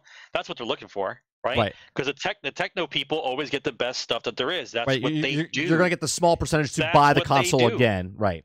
Yes, right. Well, you bought a remake, right? You bought the remake game. You already have the game, but you bought the remake game. Why? Oh, because it has fishing. I have to have it, right? So if you don't think they're going to buy new hardware, right? If you don't think they're going to buy hardware, but what the rumor I liked was the fact that the X and the S, that the X is the Pro, and it was released early. They said they're not gonna have an upgrade version of the Xbox. There's no upgrade because the upgrade you already have. Yeah, because their upgrade is Game Pass. Right. That's what they want. Oh. Krebsy says Slim will be more cost-effective version of the current PlayStation 5. And the Pro will be a stronger console, and there is no Pro Slim. Yeah, I don't think you don't think there's a Pro Slim? You don't think there's going to be a Pro Slim? It's just going to be the Slim? Krebsy? Maybe, perhaps. What about if there is a Pro Slim, though? Because the Pro Slim gets two things going, right? It gets people to buy the slimmer version with no disk drive, right? And so it's all digital. Gets them inside the ecosystem, and they also feel like they're getting a Pro, better than the regular PlayStation 5 right now. So I could actually see a PlayStation... Here, this is what I think. Are you ready for this? I think we get the PlayStation 5 Pro first. Okay? Because they're going to make it more powerful, and then the PlayStation Slim or Pro Slim, perhaps in this thing, will be later, 2 years from now, or 2 years after. So right now we're in year 3. PlayStation rumored next year, so it'll be year 4, right? At the end of year 4, going into year 5. And I think year 6 to 7, they release a Pro Slim, which is a smaller, more compact, more powerful system. And I think that's what they do. Slim is a cheaper rework base model of PlayStation console. PlayStation 4 didn't have the Slim version and the Pro, but they did have a Slim for PlayStation 4. Yeah, I know. I got the Slim version for my PlayStation 4. Right, I got it in 2019. Slim is going to sound like a jet engine with a little space, perhaps. I mean, again, technology advances pretty fast, right? So that's rumor number 1. Rumor number two is that, I don't know if this is such a rumor, but so EA DICE technical artist creates a concept for Mandalorian game. Now, we've had some brief moments of people talking about a Mandalorian game exists out there. There was mods out there. People say they're working on a game. There is another Star Wars game that EA is working on that we do not know what it is. I think it's a Battlefront. Okay, I think it's a Battlefront, but we'll see, right? So here's some screenshots, okay? Here's some screenshots of the Mandalorian concept, basically. Okay, so there's the Mandalorian. It kind of looks like they took the, I don't know, this looks like the Fortnite one a little bit to me, but these are concepts, okay? You see this footage here. Right, this looks pretty cool. Third-person perspective, over the shoulder type of thing. You see the way the UI. Again, this is all just concept type of stuff. This is not real in any way, shape, or form that we know of. You can see up here it says like missions and characters, data log, map settings. So basically, what they've done here is I think they've made it like Jedi Fallen Order and Survivor, but instead of being Cal Kestis, you're being a the bounty hunter, Mandalorian or Boba Fett or whatnot. And then you see that you can also take pictures and whatnot. What do you think, Sarge? Do you think that if EA is working on a third Star Wars game or another Star Wars game, do you think it is the Mandalorian? And if so, do you think that would be a good take away what you hate about Star Wars right now. I'm talking about just the video games, right? You want me to pretend like I don't know what Star Wars is? Well, no. I want you to because I know what you're going to say. You're going to be like, I don't give a shit, right? Because I don't care about Star Wars. They ruined it, right? That's not what I want you to. I want you to just. That's not entirely true. That's not entirely true. Okay. All right. So, what do you think? Do you think this third game that they're supposed to come out with, or the next Star Wars game that they have in the pipeline, do you think it's The Mandalorian, or do you think it's Star Wars Battlefront 3? Like, what do you think? And would you play a game like this? I first of all, I think they're scared shitless to release any kind of Star Wars game. I'll be completely honest with you. Well, they're making 2 Star Wars game every year for the next 6 years. I know releasing, this. So I said, but what I'm saying is, I think that they're scared of when to release it because of all the stuff that's going on. Listen, if the game fits into the same kind of box that's been going on, the game should do well, right? Like the Jedi Survivor game did well. The Outlaw game, the promotion for that's going to do well. You can tell what it is. But if they're just trying to pump out something else on the coattails of what's supposed to be a good Star Wars game, then they're probably worried. They're worried about when to release it, right? They're trying to build back. They're trying to build back reputation from Star Wars. My theory is it's probably a Battlefront 3 type of thing, but they're afraid to release it. They don't know when to release it because of all the bad blood around EA and the Battlefront series and Battlefield series. I don't think they know when to release it. I think we get a Battlefront 3 next year as the second half of the year. I do. I don't know what that first Star Wars game is, but there's got to be a big game and a smaller game. Now, take what you want with that. Outlaws is coming out next year. That's the big game. So what's the small game, right? And a small game would be like a Battlefront 3-esque type of game because it's just multiplayer. Right? It's not story driven or anything like that, right? I mean, yeah, but at the same time, so the licensing just ended. Were they waiting in the wings with all this stuff? Were they just like making the games even though they weren't supposed to? Well, they started 2 years ago, right?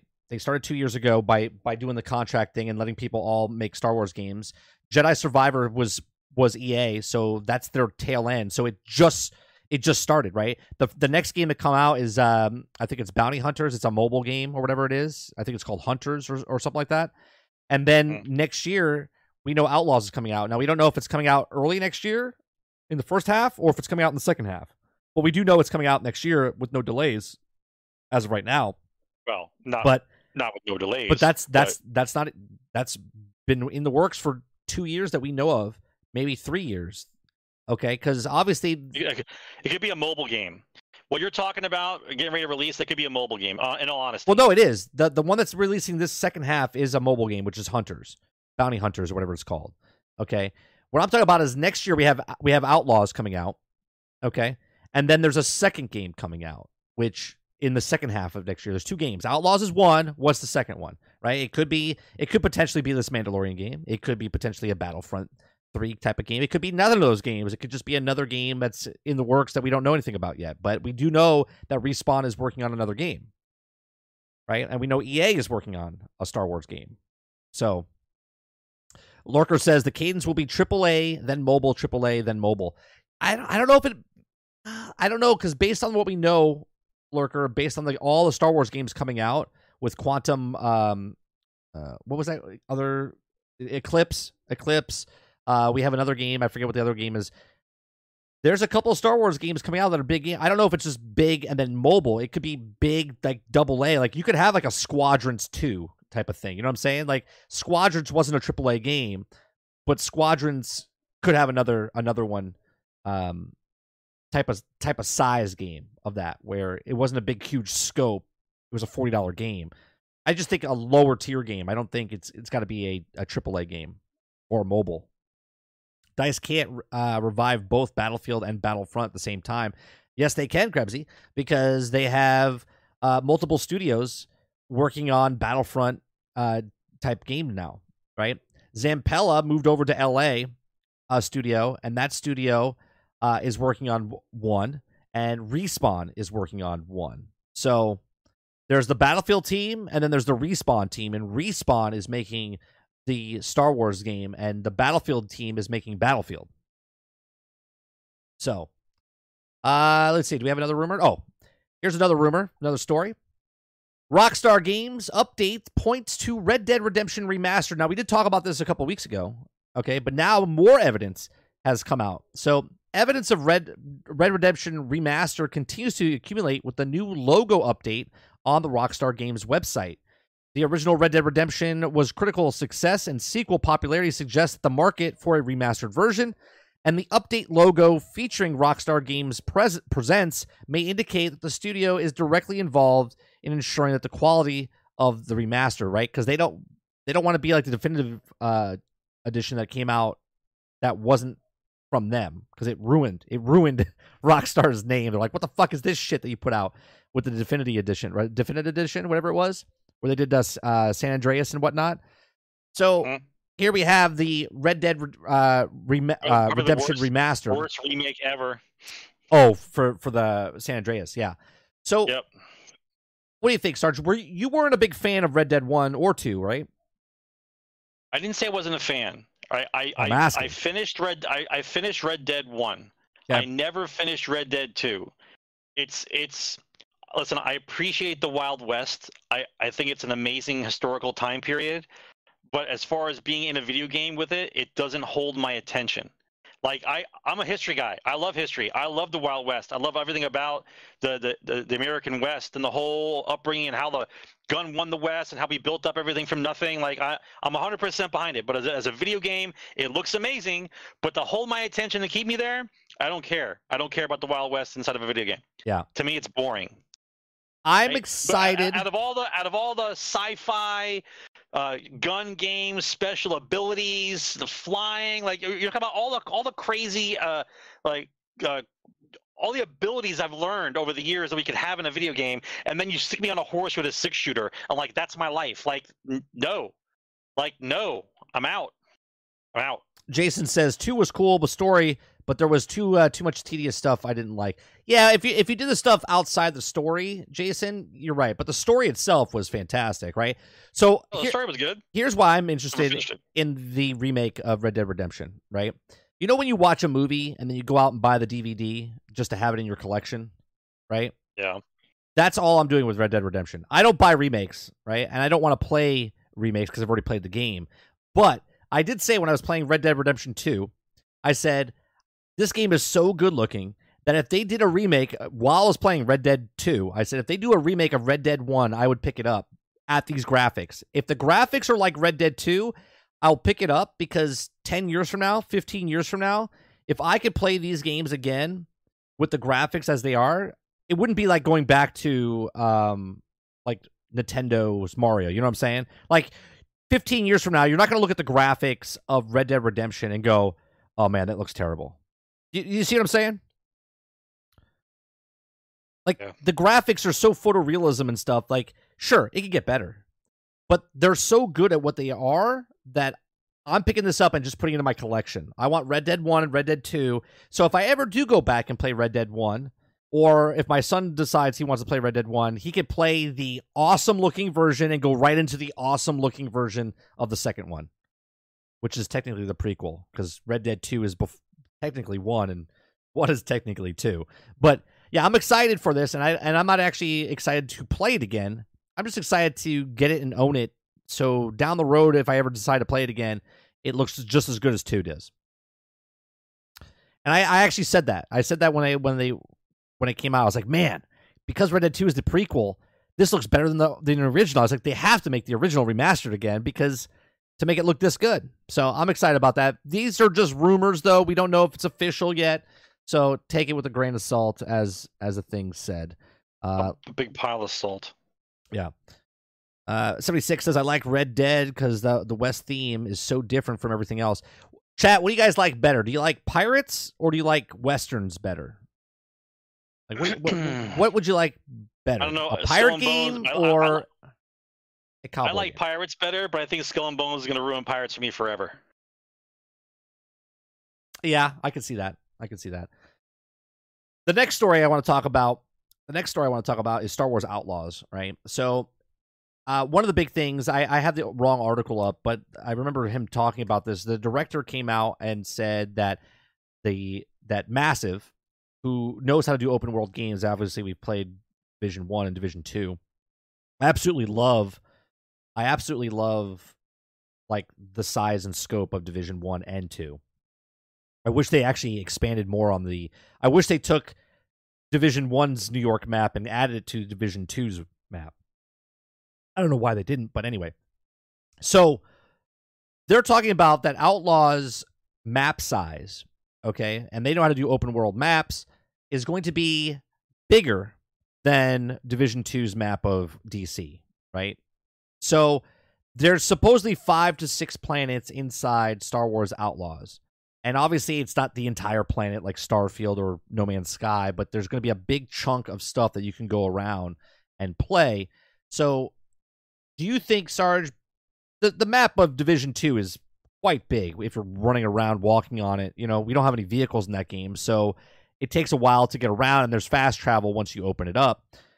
But do you think that Outlaws making a map the same size, if not bigger, than Washington's map, and there's 5 to 6 planets inside this game, do you think that's too much for a game like this? Does it become overbearing because you're like, oh, there's just so much, and it could be so boring? You know, there's a good balance here. What do you think? It depends on the person. It depends on what you grew up on and what you think a full game is and what's not a full game. Like, for some people, if a game is too big and they step into it, they're like, God, this is tremendous. I have no idea where to go. It's overwhelming, right? But someone who's played the last 3 games and watched it grew, and each time it got a little bit bigger each time, like, to you, it's not a big deal, right? You enjoy being in the world. You enjoy doing all the items that are in the world, all the quests and the things to find. It gives you something to look forward to. But if you're someone that has no idea about it and you're thrown into this giant open world, sometimes it's overwhelming because you might be used to something that's a little bit more, and I don't want to say linear, but something that just leads you to where things are. Like, Skyrim was notorious for that, right? Skyrim portrayed as this giant open world that you could explore anytime you wanted. But the real meat of the game was, if you were focusing on playing the game, you would just zone out and follow the arrow, and that's all you would ever do. You would just follow the arrow. You would never, like, explore anywhere unless the arrow told you to explore, right? But it was touted as this really huge open world. It is, but really all you did was follow the arrows.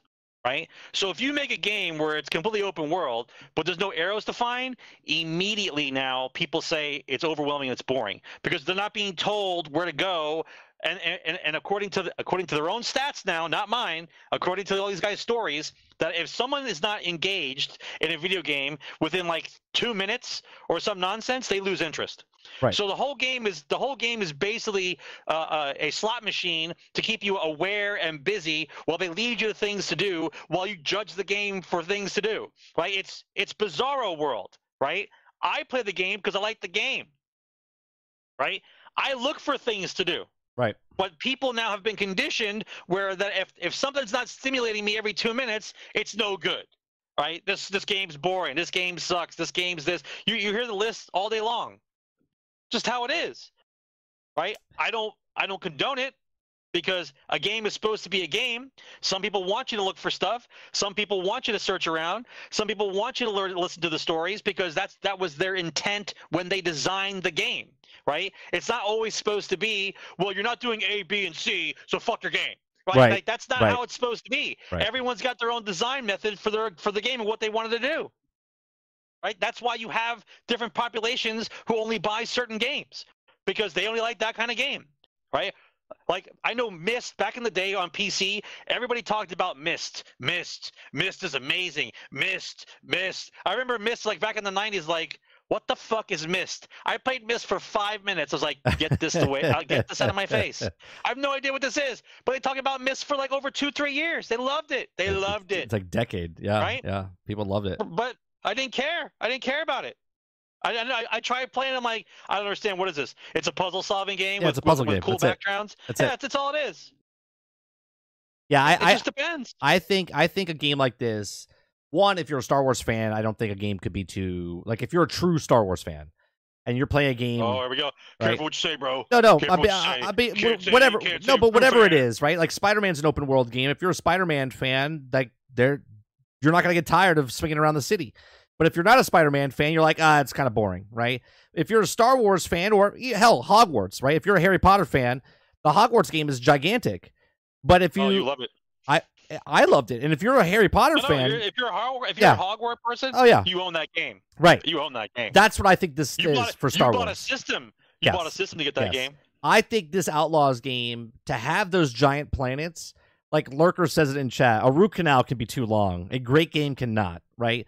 Like if it's a good game, I don't even care if it's a good loop, because it's not a looter, right? It's an adventure game where you're being the adventure. Like Skyrim was amazing, where you just walk around and try different things and go different places, and you know what I mean. You're not even playing a game at that point. You're just kind of you're taking your real life and putting it into a virtual world and walking around in it. That's what this game is, and I feel that's what Starfield is. I feel like that's what the Outlaws is going to be. And I think if you're a Star Wars fan, I don't think there is a such thing as the maps are too big. I truly believe that. I'm happy that each of the maps, if they are that big, it's going to be fantastic, because there's just more stuff to explore and find. Like, I still haven't gotten all the goddamn satellite things in Division 2 when they put New York in and stuff, right? Like, I have to go back and still get those goddamn satellites, right? More story, more little things that you can get. So I'm okay with them making the game this big, especially if you're a fan of the game, because a lot of people look at it and go, "Oh, it's too big. I got other games to play," right? Because they don't have enough time to evaluate into that game. So I think that's interesting. One of the other interesting things, it says apparently there's new reports suggesting that stores are sold out of the Xbox Series X and S consoles after recent reveal of old COD titles. So they say, not sure how accurate this is, but seeing quite a few big profiles posting this. If true, nostalgia, hell of a drug. So apparently, Sarge, because the Microsoft Activision deal is going to go through, okay, and now Activision's part of Microsoft. Bro. You don't know shit. And now, so now Microsoft miraculously has got like these servers opening up to play these old Call of Duty games, and all. Why? And I don't know. I'm not going back to play some of these old servers, right? But apparently that's what's happening. Right. Dupla said they fixed all the COD servers. Like, is that just a little bit weird? That sounds weird. Doesn't that sound weird to anybody It does else? sound weird, yeah. Right?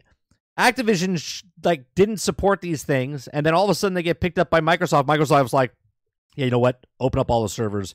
That's however many games. Let's say it's like 10 games, 15 games of Call of Duty that are now going to be on Game Pass. You know what I mean? Type of thing.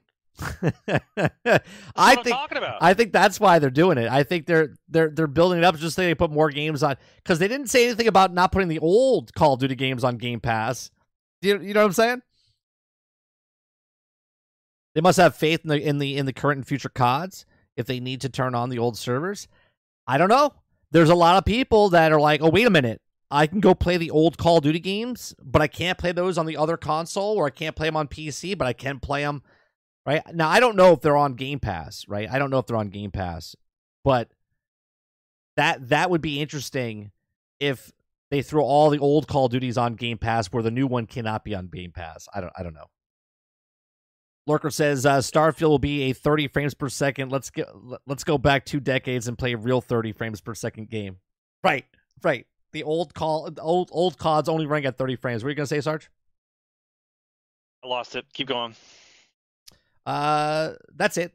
Next thing is Armor Core 6 features 6-player PvP. So on the back of the box, according to a photo taken in Japan storefronts, Armor Core 6 will support up to 6-player multiplayer plus 3 spectators, right? That's what so I don't know why you need the 3 spectators, but apparently I can't translate.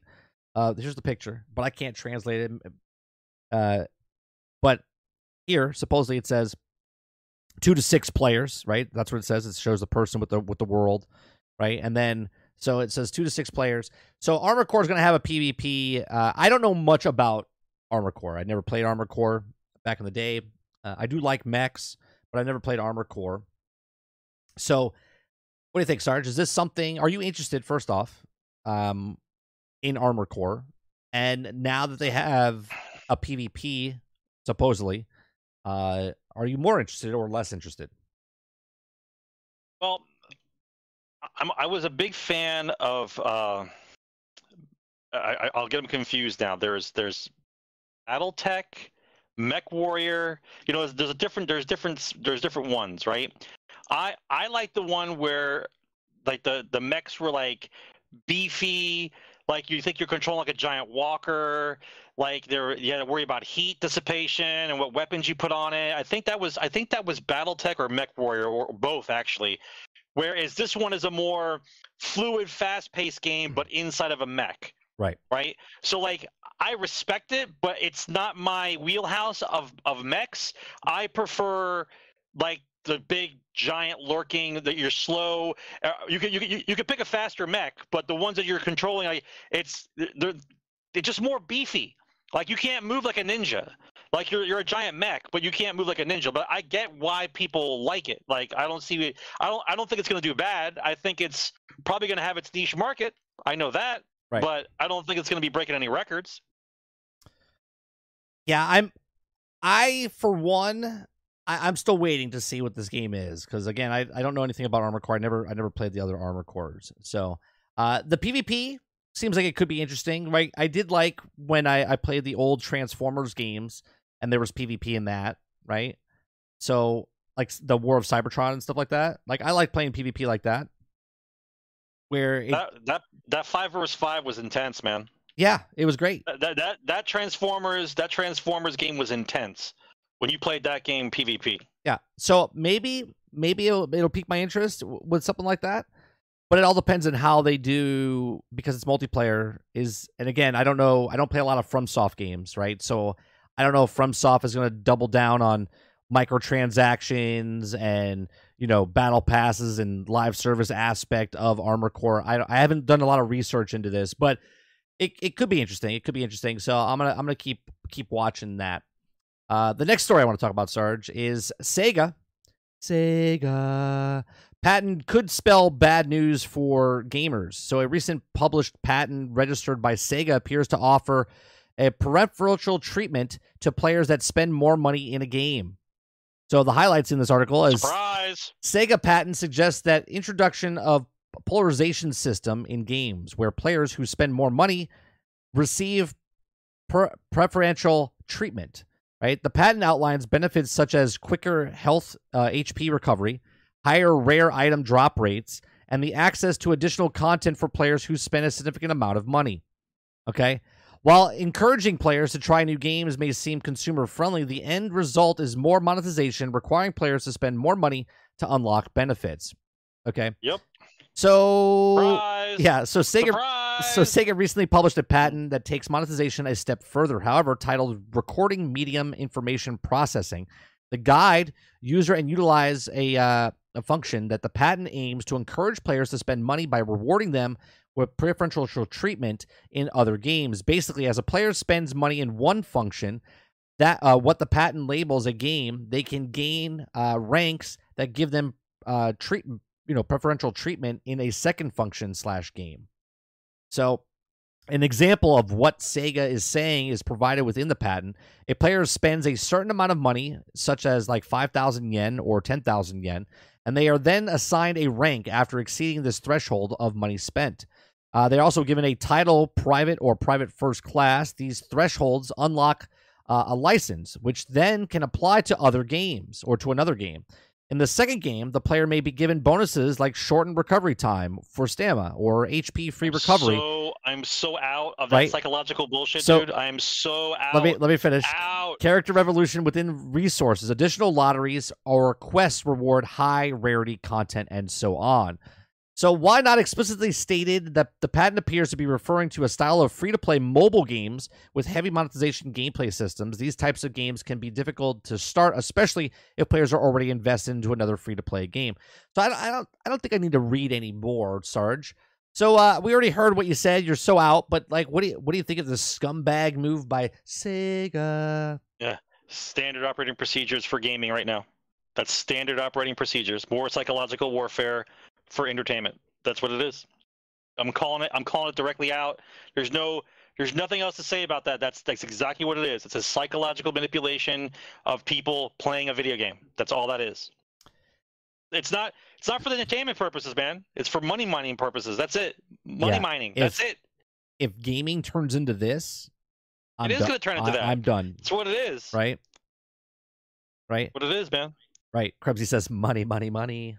If gaming's like this, then I'll only play the games that don't do this, right? Like if well, and you'll be able to save a lot of money, Mike, because only about 10% of the games won't do that. Right. This right here is the fall of video games right here. This patent. Oh no, it's not the fall. It's not the fall. It's the cash cow of the next generation. Is what that is. I can't get behind this. People have to learn. You have to learn not to do stuff. But if it's convenient and it's entertaining and it keeps your little monkey brain busy, then you'll just hand over some more money. I can see. A matter of fact, let me put it to you this way: they're going to make that so intentionally bad, like for psychological purposes, that I guarantee they're going to work out a way where you pay a monthly fee of invisible money, like fake money, so you don't have to worry about getting money every day to play it. That you have a monthly amount of money that you spend in types of games like that, so you don't have to think about spending that money. Right. Right? Like you pay $25 a month for Game Pass, you're going to pay $40 a month, but you'll get all these benefits and extra stuff if you pay $40 a month for the fake money, and you can play all these games with that fake money, which is basically step number 27 into Ready Player One.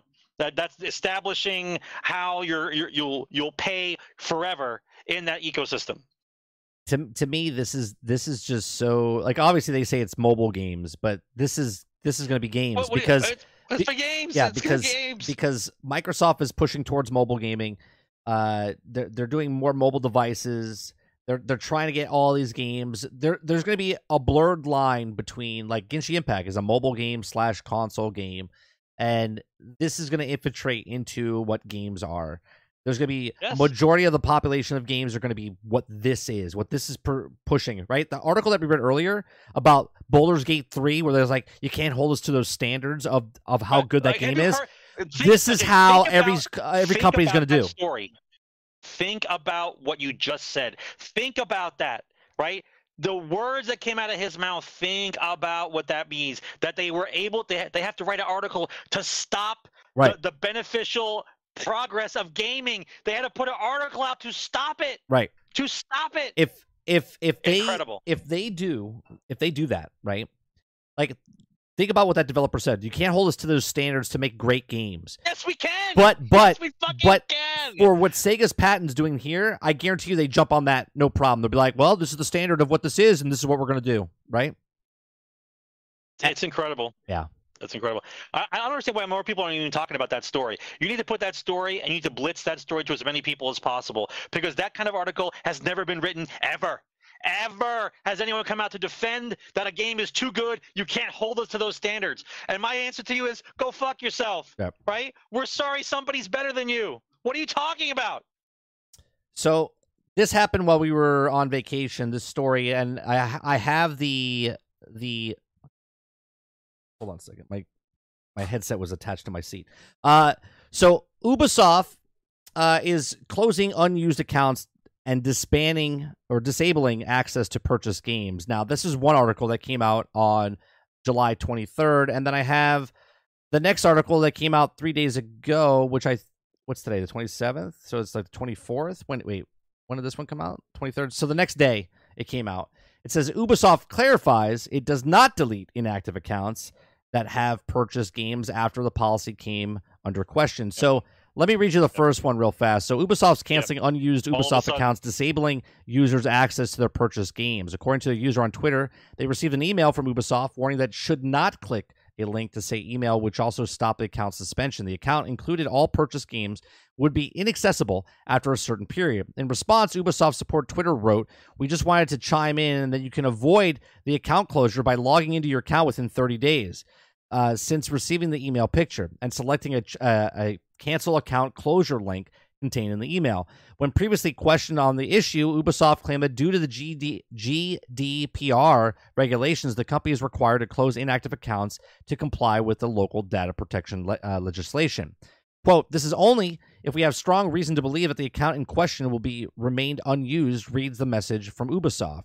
Okay, so that got sent out, and then the next article, which then comes back where they said after the politics were called into question over the weekend, Ubisoft spokesperson tells PC Gamer that the company does not delete inactive accounts with the purchased games. With an account deletion notice as proof, and the anti-DRM advocated recently alleged on Twitter, Ubisoft will delete inactive accounts, games, and all if you don't go untouched for too long. The official Ubisoft support Twitter account did nothing to change the perception when it said, "We certainly do not want you to lose access to your games." In a reply to the tweet, Ubisoft's support website also didn't mention that the accounts with games attached to them were exempt from the deletion, saying simply that Ubisoft may close long-term inactive accounts to maintain the database. Naturally, I all suggested to all of us that Ubisoft really was deleting inactive accounts with games tied to them, but the company now says that it isn't the case. Now that Ubisoft's support page has been updated to read, accounts tied to the to the active account subscription or PC games that have purchased from Ubisoft's store are not eligible for deletion. So it remains unclear why Ubisoft support, when responding to on Twitter, did not immediately deny the initial allegations and inactive accounts with purchased games were liable to be suspended when deleted or for inactivity. Ubisoft's full statement on the matter is as follows. It says, "For many years now, we've implemented our account deletion process in compliance with the requirements of the GDPR, Article 5.1.2e, an obligation to limited data retention period. Our policies are aligned with the legal requirements. The account deletion follows a very strict process as such. A gaming activity of an account since its creation, the account libraries of accounts that include purchased PC games are not eligible for deletion. The duration of inactivity of the account remaining on the last login for our ecosystem, including from Ubisoft games on the Steam or other platforms. In practice, as of today, we have never deleted accounts that have been inactive for less than 4 years, and the existence of the active subscription tied to the account." So why then would they put this out saying that it deletes your account? And why wouldn't they come out, Sarge, and say it doesn't delete your account or your games until after people were in an uproar? Well, that's because it's called damage control. That's why. So it's called damage control, right? Because if you don't come out and say something like that right away, it's because it was true. Right. If it wasn't is true, then it was true. Right? That's how it works. Otherwise, where would the story come from? You think people are just sitting around waiting for things to start, and then they go, "Hey, you know what? Let's make up a story that Ubisoft erased games." That sounds like a great story, right? Right. And if they did make it up, then that would have been the first thing that they would talk about. They would say, like, "This is a story that was made up." Right. Not that's true. Not our policy. Right. Not true. But that's not what they said. What they did is a backtrack. That's a backtrack version of defending your position. Not saying that it wasn't true to begin with. You're backtracking your position that you don't do it, which means you don't do it now. You don't do it anymore, right? But you did, or you were going to, but you got called out, right? That's what that means. Right. This is the exact same thing Microsoft did when they were raising the prices and then came back and said, "Oh, no, we're not raising the prices." That was just an internal thing, right? Yes. Yes, it's the exact same thing. This was deleting people's accounts and they were inactive. I mean, hell, even in Division 2, if you were inactive, they literally gave my clan away to somebody else because I was inactive on that game for a certain period of time. Yeah. Right. Who does that? Right. Who does that? If I don't, it's my clan. It's my clan. If I don't log on because I'm busy with life, you just give my clan to somebody else who's playing the game? Yeah. Does that make sense? Yeah. So to say to me that they would not do something like that, that's bullshit. Right. They would 100% do it. Because they did it. I've seen you do it. Yeah, they've done it. They've done it to me. Yeah, they've done it to me. So this is just for the accounts. I think it's funny that they say that no, this is not what we meant to do. Get the fuck out of here. I love these people that don't pay attention to what they say or do. Goldfish brain. Yeah. Goldfish brain. So Goldfish brain. The last story we're going to talk about, and then we're going to go to Q&A. So if you guys have a question you would like to ask me or Sarge or in general, you can submit your question. The last story I want to talk about is that Spider-Man 2 game could be getting banned or delayed in some countries. Now, hold up now. I want to make sure that people understand. This is not delaying anything in the United States or other countries. There's certain countries out there that are either getting banned or delayed because of the stuff that's inside the game. Now, Marvel Spider-Man 2 could be censored or outright banned in multiple countries as pre-orders continue to remain unavailable. So the highlights of this, I really like how Game Rant has put these highlights recently in their articles, so you don't actually have to read the whole article. We can just go to the bullet points. Okay, it says Middle Eastern gamers are concerned that Marvel's Spider-Man 2 may be delayed or censored or banned in regions as pre-orders have not been opened and the release date is not listed on some countries. Middle Eastern countries such as Saudi Arabia have history of censoring or banning games like Final Fantasy 16 remains banned due to the LGBTQ plus content. Now, while it's not certain if Spider-Man 2 has been blocked or censored, the lack of pre-orders and updates suggest that a possible delay or possible persistence of the LGBTQ plus representation in the game could potentially lead to being banned. Now, it doesn't go into what other countries. It just talks about the Middle Eastern countries because of the representation. Middle Eastern countries, Spider-Man 2, it doesn't say anything else about other countries. So I don't know what countries specifically, but there's no pre-orders for certain countries. And in the past, right, if it shows up for other games, they're assuming that because there's no pre-orders now, that it is going to be banned because Final Fantasy 16 was banned because of certain things. So Spider-Man, what do you think about this, Sarge? I know, each country, they do what they do, but do you think this is stupid, or do you think, hey, this is what they do? So, right, so this kind of conversation has to happen in the most neutral way possible. If I offend somebody, I'll apologize, but it is what it is, right? You cannot, because you're in America and you think you live in the greatest country in the world, which you do not, but it's better than most. I will say that. It's better than most, right? But we can do a lot better here, right? You cannot dictate what other countries' cultures feel about things you don't agree with. Right. Right? So if the Middle East culture is they don't like gay and lesbian people, then that's their cultural difference. Right. That's for them to work out on their own, right? I cannot hate them because they don't agree with something that I agree with, right? Same thing, right? That's their laws, that's their culture. So it's time for that culture to go through the same thing that we did, like in the 60s and in the 80s and in the 90s, where people fight for rights, protest in the streets, vote new people in, and things grow over time. But just because someone decides this is their culture, we don't want it here, you can't be mad about it. Right? I can't believe that Saudi Arabia would do such a thing. Right. They don't allow gay people into stores. Like, well, they don't like gay people. I don't know what to tell you, right? They believe in their religion. Their culture believes in that kind of religion. That's what goes on. Right. You don't have to agree with it, but that's not your culture, right? You don't. And by the way, you don't have to worry about it because you live here, right? Right? So you shouldn't be mad about anything because you're allowed to do whatever you want here, way over and above what normal people should be able to do here without any problems, right? And you're mad about a country you're probably not going to visit because they're doing something that you don't agree with. I don't know what you're wasting your time about, right?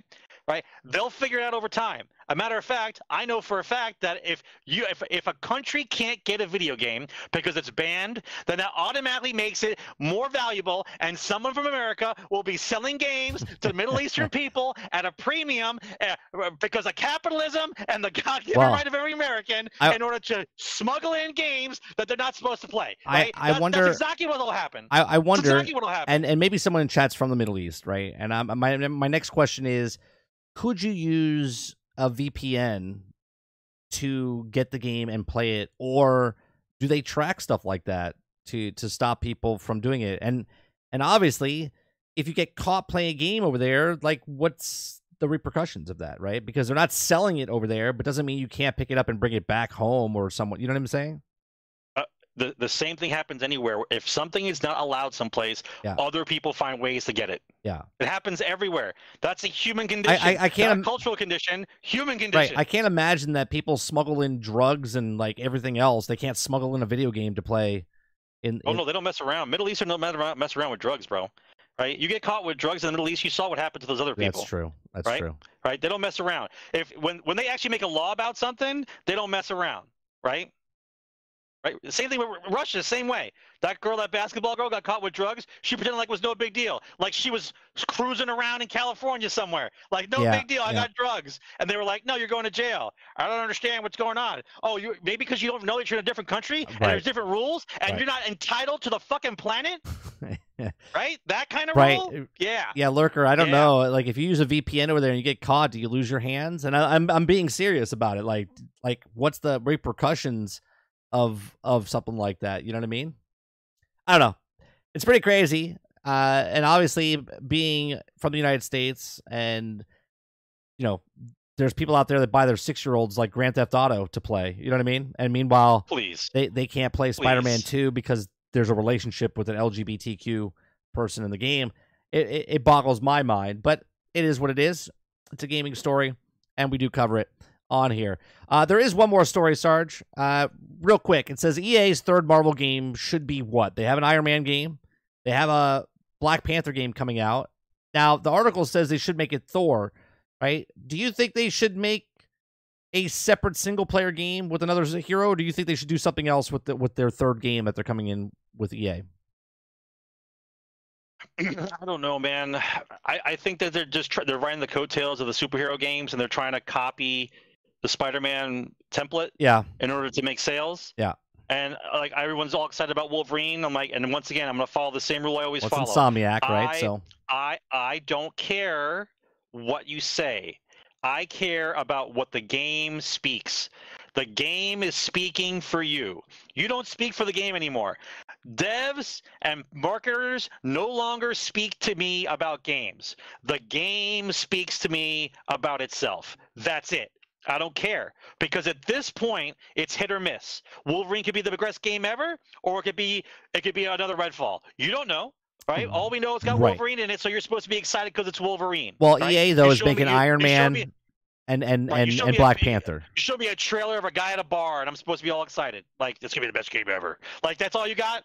Right, the best game ever from a guy sitting on the bar drinking, talking all gravelly. That's it. Yeah, but I want you to I want you to get on point though, because EA and Insomniac are two different things. EA is making Iron Man and Black Panther. Their third game we don't know about. So mystery game. Right. So do you think it's another solo game, like a Wolverine, like an Iron Man, like a Black Panther, or do you think it's something else? Well, pick a hero that you think will sell. Who's left on the list? Right? Who's left on the list that can do a solo game and actually make money? They're doing a Captain America game and Black Panther game. They're doing a Wolverine game. They're doing a Spider-Man game. What do you got left? I mean, you could do it. I guess you could do Thor, or maybe you can do maybe a Doctor Strange. Man. Maybe Doctor Strange. Gotta be marketable. I don't know. Gotta be marketable. I would. They could do a Hulk. Jason says Hulk. I don't know, man. I think Hulk's a hard game to make, man. It's making a Hulk game is like making a Superman game. Making a Superman game. It is same template. Very difficult to make. Yeah, I think EA third game, I'll be honest, should be a multiplayer game. It should be like an Avengers game, but not like Marvel's Avengers. But what I'm saying is, it should be a game where you're playing multiple heroes and not just one. I kind of think what they're doing with video games right now, I think they could do the same thing that the film industry messed up on, where they came out with too many. So like the reason Batman was so successful is because there wasn't other games like Batman, and Batman came out and shined, and then Spider-Man copied the format of Batman, right? So it feels good because Batman was done very good, man. Right, and they were trying to copy Batman for a while, right? And Spider-Man is very well, and those are the two most popular characters. Arguably, you could say Superman's more popular, but Superman's a really hard game to make. So Batman's a really good game to make, and Spider-Man's a really good game to make. Now you have Iron Man with a solo game, which has happened in the past. Thor has been a solo game in the past. Hulk's been a solo game in the past. Now they're making a Black Panther game. I think they need to make a single player, but multiplayer playing wise as different heroes in an Avenger game. I think Marvel's Avengers was right there, and they screwed up by making it a multiplayer game. I want to play multi-heroes, but I don't want to play multiplayer. Does that make sense? I mean, you're trying to like you want to do like a tag team thing. You want to tag out the guy you don't want. You want to put in somebody you do want, type of thing.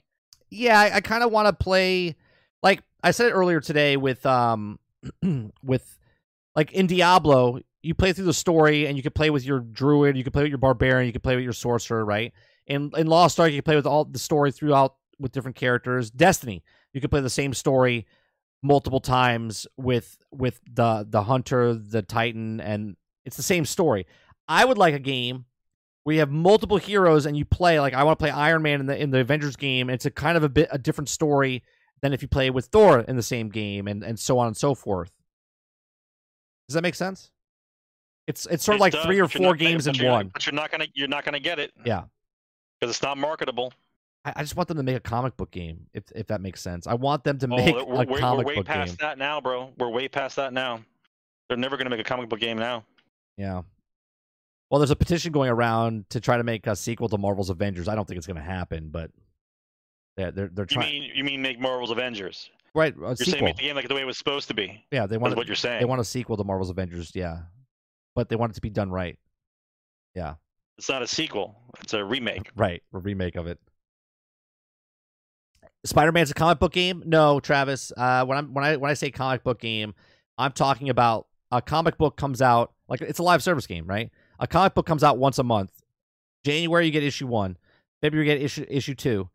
I want a comic book game. The closest one to do it is DC Universe Online, where they put constant more stories inside there and you play through a new story, right? I want the game comes out, and for instance, in Marvel's Avengers, they had little short stories inside there, okay, where you could play stories based on Thor, based on Iron Man, based on whatever. Okay.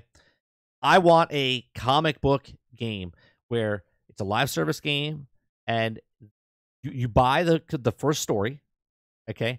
And then if you want to continue your story, you can pay a DLC, $10, $5, whatever it is, and you play through it.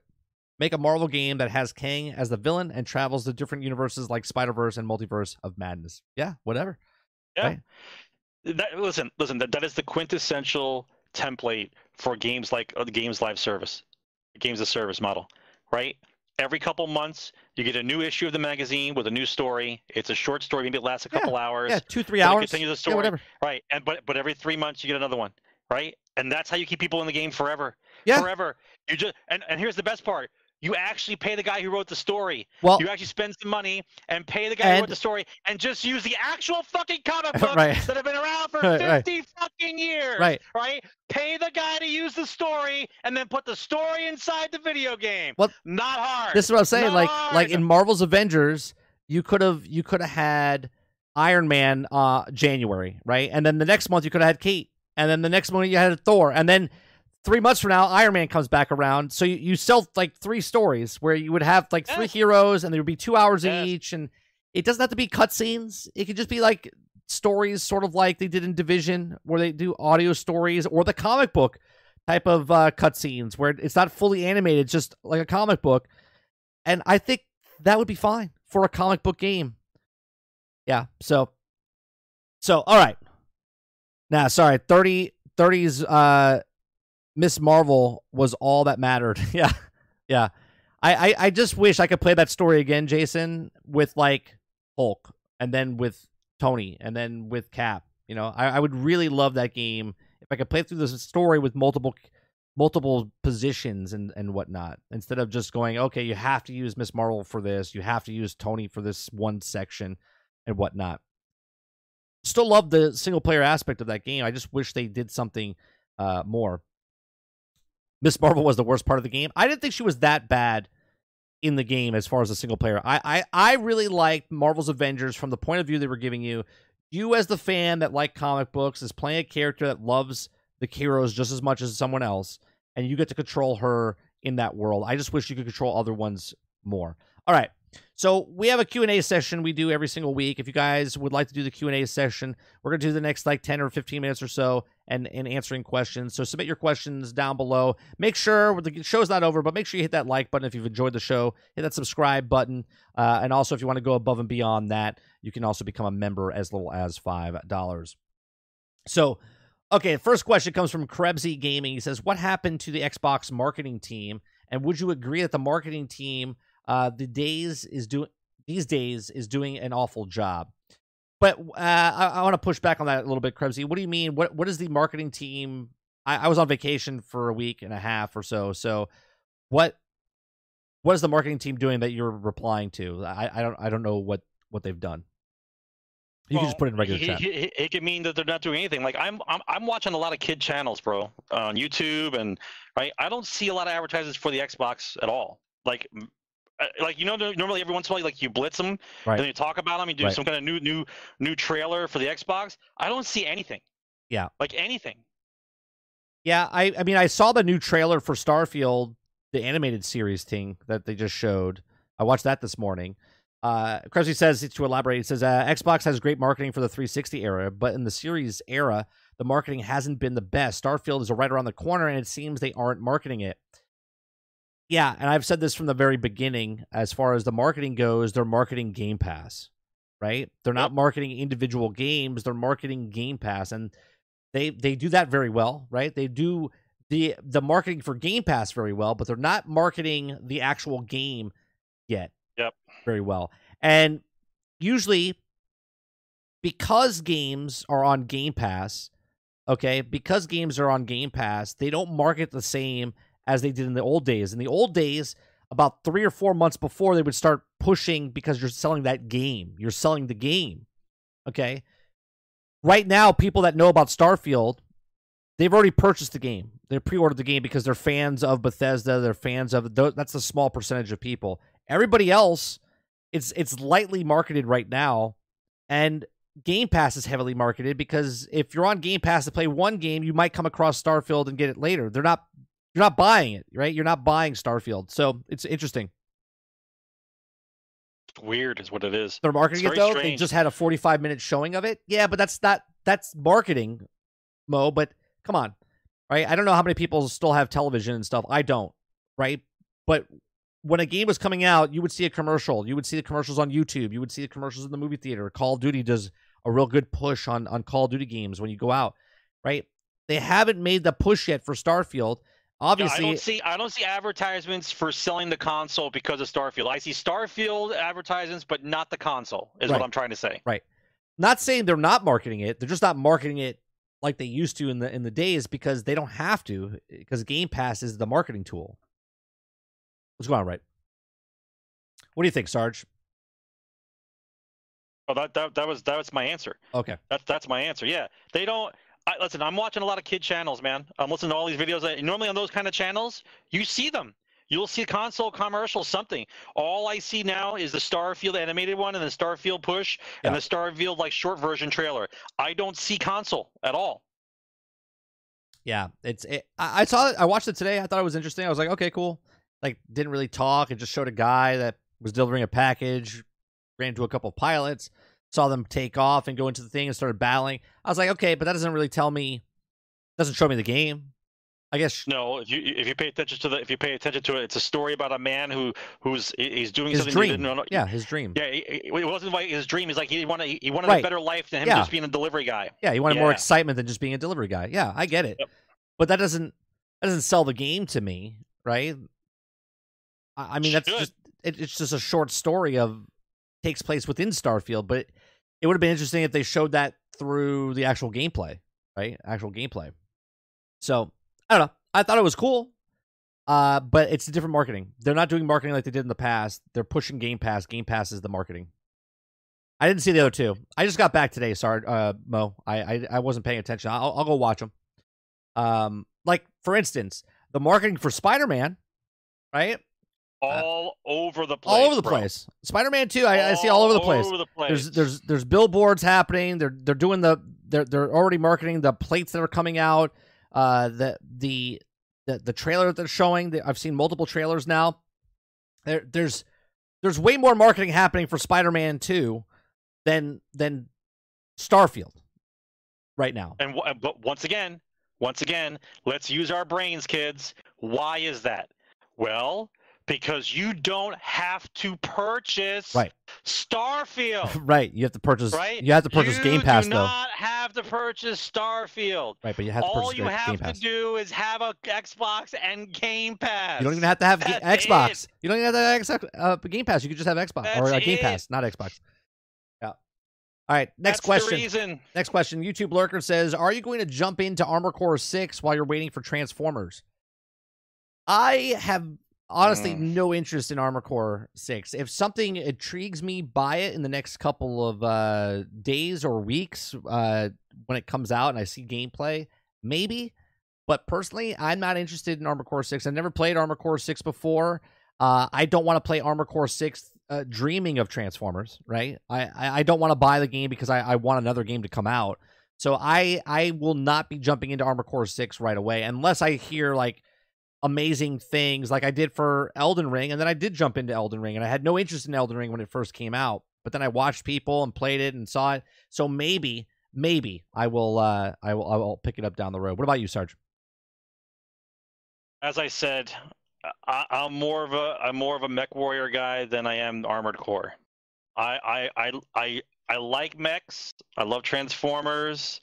I just don't think I will sit down and play that game because all it really is a third-person shooter with a mech suit on. That's basically what it is. Like, and I know I get it if you like it. I'm not mad at you if you did or think any less of you.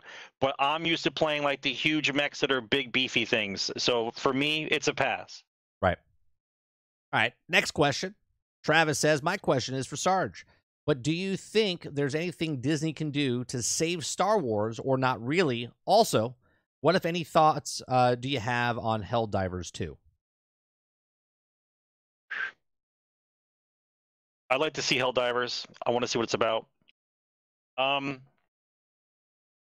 honestly believe that the Star Wars IP has been damaged to the point where unless leadership changes completely, and there's a different outlook of what the actual stories around Star Wars are supposed to be, rather than a personal agenda, then there is no hope for Star Wars. The poison pill has been swallowed. Until Kennedy is gone, like legit gone, even though Favreau is there, okay, and what's the other guy's name? Filoni, like Filoni, Dave Filoni. Filoni, right? And Filoni is there.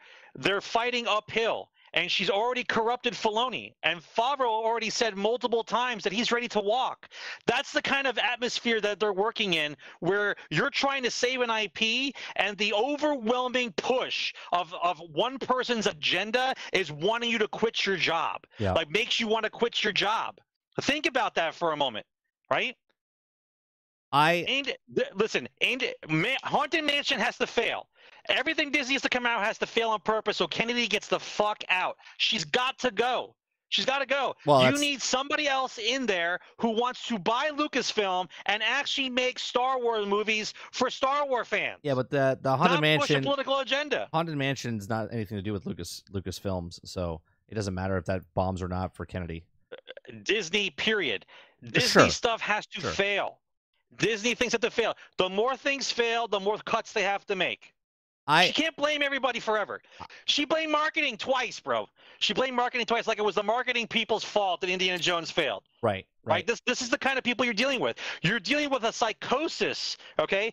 Where you burn down a house, someone sees you burn down the house, you say, "Hey, I saw you burn down the house." "Oh no, it wasn't me. It was somebody else." Like it's like a habitual liar that you catch lying, and they don't care. They don't care that they're lying. I see. I don't think it's just Kennedy. I think and part of me, because I don't use this lightly because I had family that has cancer and stuff, but it's like a cancer, right? It's a cancer within Lucas Arts or Lucas Films, I should say. And if you just remove the top layer, you still got to dig out the rest to make sure you're cancer free. You know what I mean? Like, you got to get rid of everything. So in my opinion, I believe Star Wars has to be cleansed, and not only just that has to be ripped out. Like, Kennedy's got to be ripped out, and anyone that she's put into any kind of position that has the same mentality to just ruin things, not try to make them better, but to ruin it for whatever reason, right? Out of spite or hatred towards whatever. But just look at it. Favreau's doing his own thing, right? He's doing his own thing, and she's still fighting him on him doing his own thing. No, it can't be that way. It's got to be this way. What are you talking about? You make yours thing. Let me make mine. Right. That's not how it goes. Yeah. You have to do what she wants to do. Yeah. And what she wants to do is doing wonders for everybody, right? But they still don't get rid of her. Corporate world is fucked. Right? Yeah. You're allowed to set fire to the building, murder a child, set fire, take a shit in the middle of the office, and they'll give you $20 million to step down from the position that you're in because they don't want to get a lawsuit. Yeah. Like, it's fucked, dude. What goes on in corporate world is fucked. They know she's the problem. They can't get rid of her. They're trying to vote her out. People inside the company are fighting with each other because they can't vote her out. Yeah. Like, if you do your job poorly in corporate world, you get to stay for 10 years. If you do one thing wrong in a normal job in your own life, you're fired on a Monday. That's how it goes. Once whatever happens to, I don't know if Disney's selling off pieces or whatnot, but once that happens and once Kennedy leaves and we don't know who they put in charge, because then we don't know who the leader's taking over, if it's Filoni that takes over afterwards, it's got to be cleansed. It's going to take years, a decade.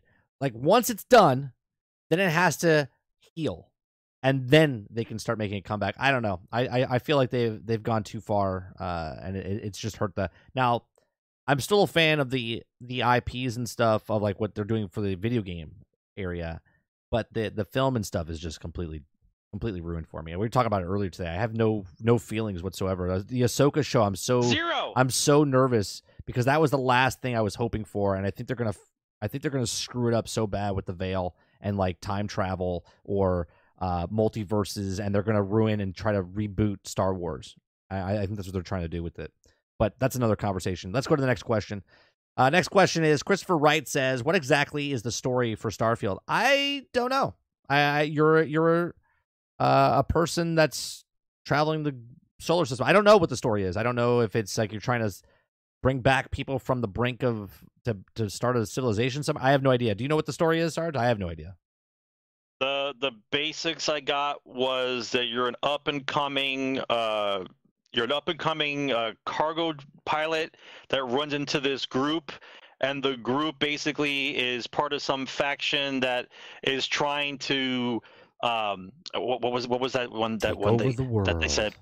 No, it's not take over the world. It's basically the faction that you're introduced to is basically a neutral faction until you start making decisions of which directions you take that faction. Right? Like, you're an up and comer, you run into this group, and then from that group, they decide whether or not they're going to be more evil or more good depending on the factions in the area. So you either go towards the betterment of mankind or your own personal gains of piracy. That's basically that's the gist of it. All right, there you go. Right? See, I didn't know that. Next question. Krebsy says, best thing you did during your vacation? The best thing I did during my vacation was the actual vacation. Like, I spent time with my family. We did a lot of firsts. Took my son to his first baseball game.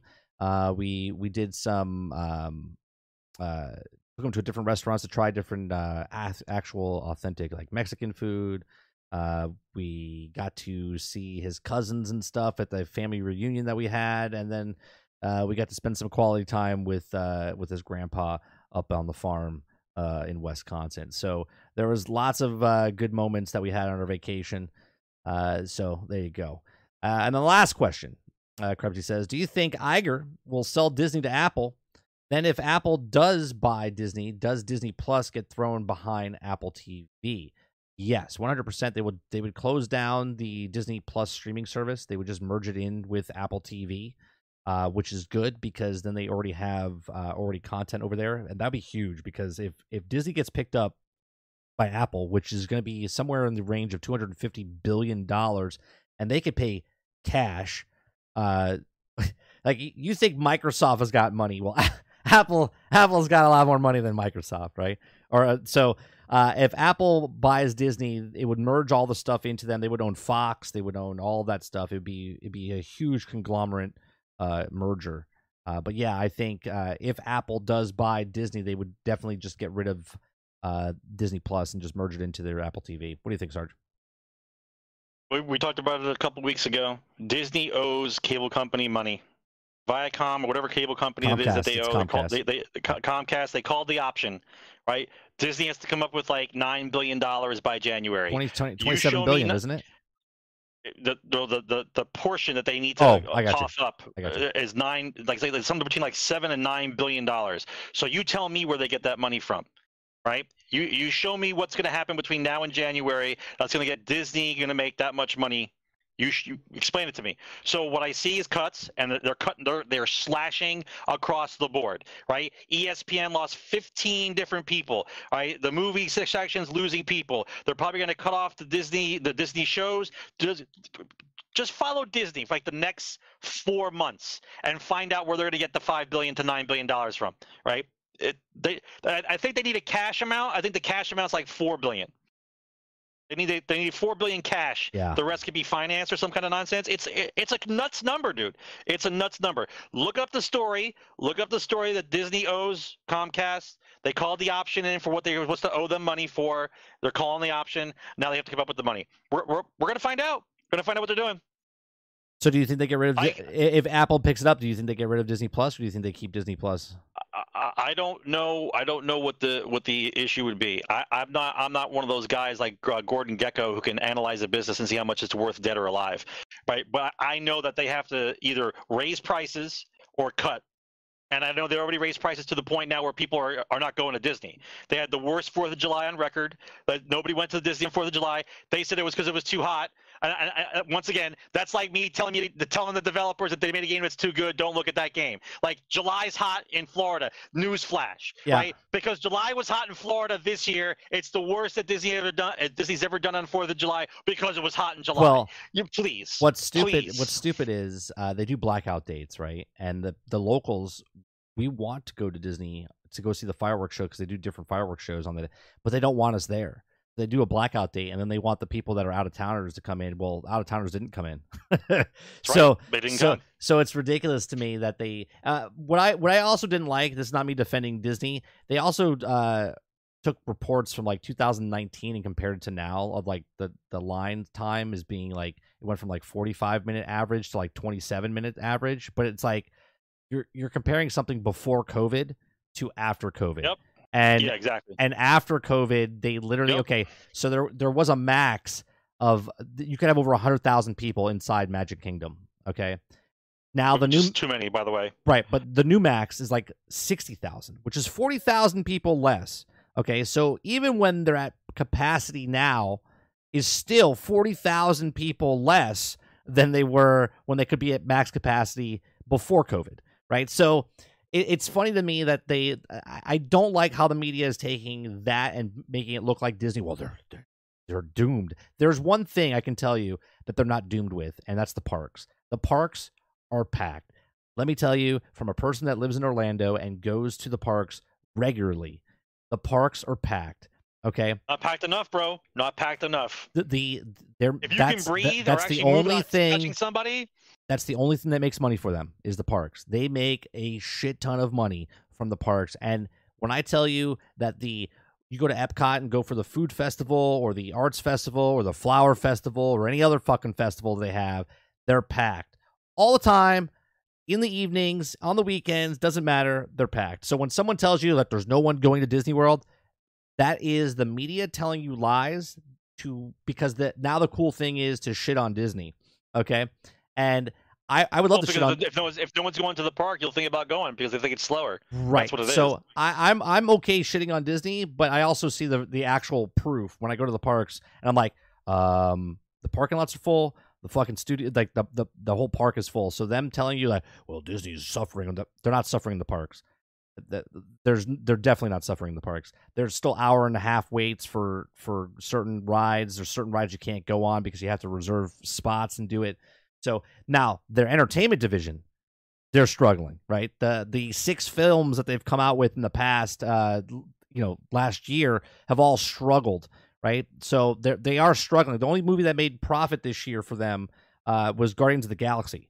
Everything else is very, very poor. Jason says, I went to Disneyland in May, was so busy. Yeah. Don't listen. Look, everyone loves to jump on the bandwagon when something's good or bad and they want to shit on things. If the media telling you that the parks are slow, they're fucking liars. I can tell you they're fucking liars. We're going tomorrow. I'll tell you. I'll take a picture of the slow park, okay, on a Friday. I'll take a picture. I gotta be honest, bro. When it's too crowded, I don't like it. I can't stand where I'm doing a duck and weave the whole time I'm moving around the park. Like there's no breathing room. Everyone's on top of you. Like I can't do it. Yeah, I'm out. The problem with the parks is that this is why I love being an annual pass holder, because if it's busy like that, we just show up, we do like one ride, and then we leave, right? Because we're so close to the park, it makes sense for us. But for people that are paying $5,000 and bringing them in, they're flying in from out of town, and they have no choice but to stay in the park and sit in those lines and sit in the sun and it gets a little. There's times it's so packed, even though they say it's not packed, that I'm like, yeah, I don't want to be here today. Like we drive there and we'll go on one ride and we're like, yeah, I'm good. Let's leave, right? And leave because it's so packed. So them saying that the parks are not packed, that's BS. And this is me not defending them, just facts. All right, so that'll do it for the Q&A session. That'll do it for episode 358 of Generation X Gaming, the weekly podcast that goes over a few of the top stories from the past week, and we rant along the way. If you like what we do here, please make sure you hit that like button. It helps us out. It helps the algorithm out. It helps everything that we do on this channel on YouTube out. If you'd like to go above and beyond that, hit the subscribe button. That's also another free way to support the channel, to let people know, and you can also share with other people across the platform. If you'd like to go above and beyond that, you can become a member as little as $5. It does help us out. It does help me pay or subsidize my bills and whatnot, because this is what I do. I do it 4 days a week, Monday through Thursday, from 10 o'clock in the morning till noon Eastern, and then we also do 8 p.m. to midnight, and we also do the podcast on Thursday nights. We will be switching up a couple things, and I'll talk to you guys more about that next week. Thank you very much for hanging out with us. You can watch us on iTunes, Google Play, Spotify, Anchor.fm. And as always, thanks for watching, and we'll see you guys on the next one. Game on, guys.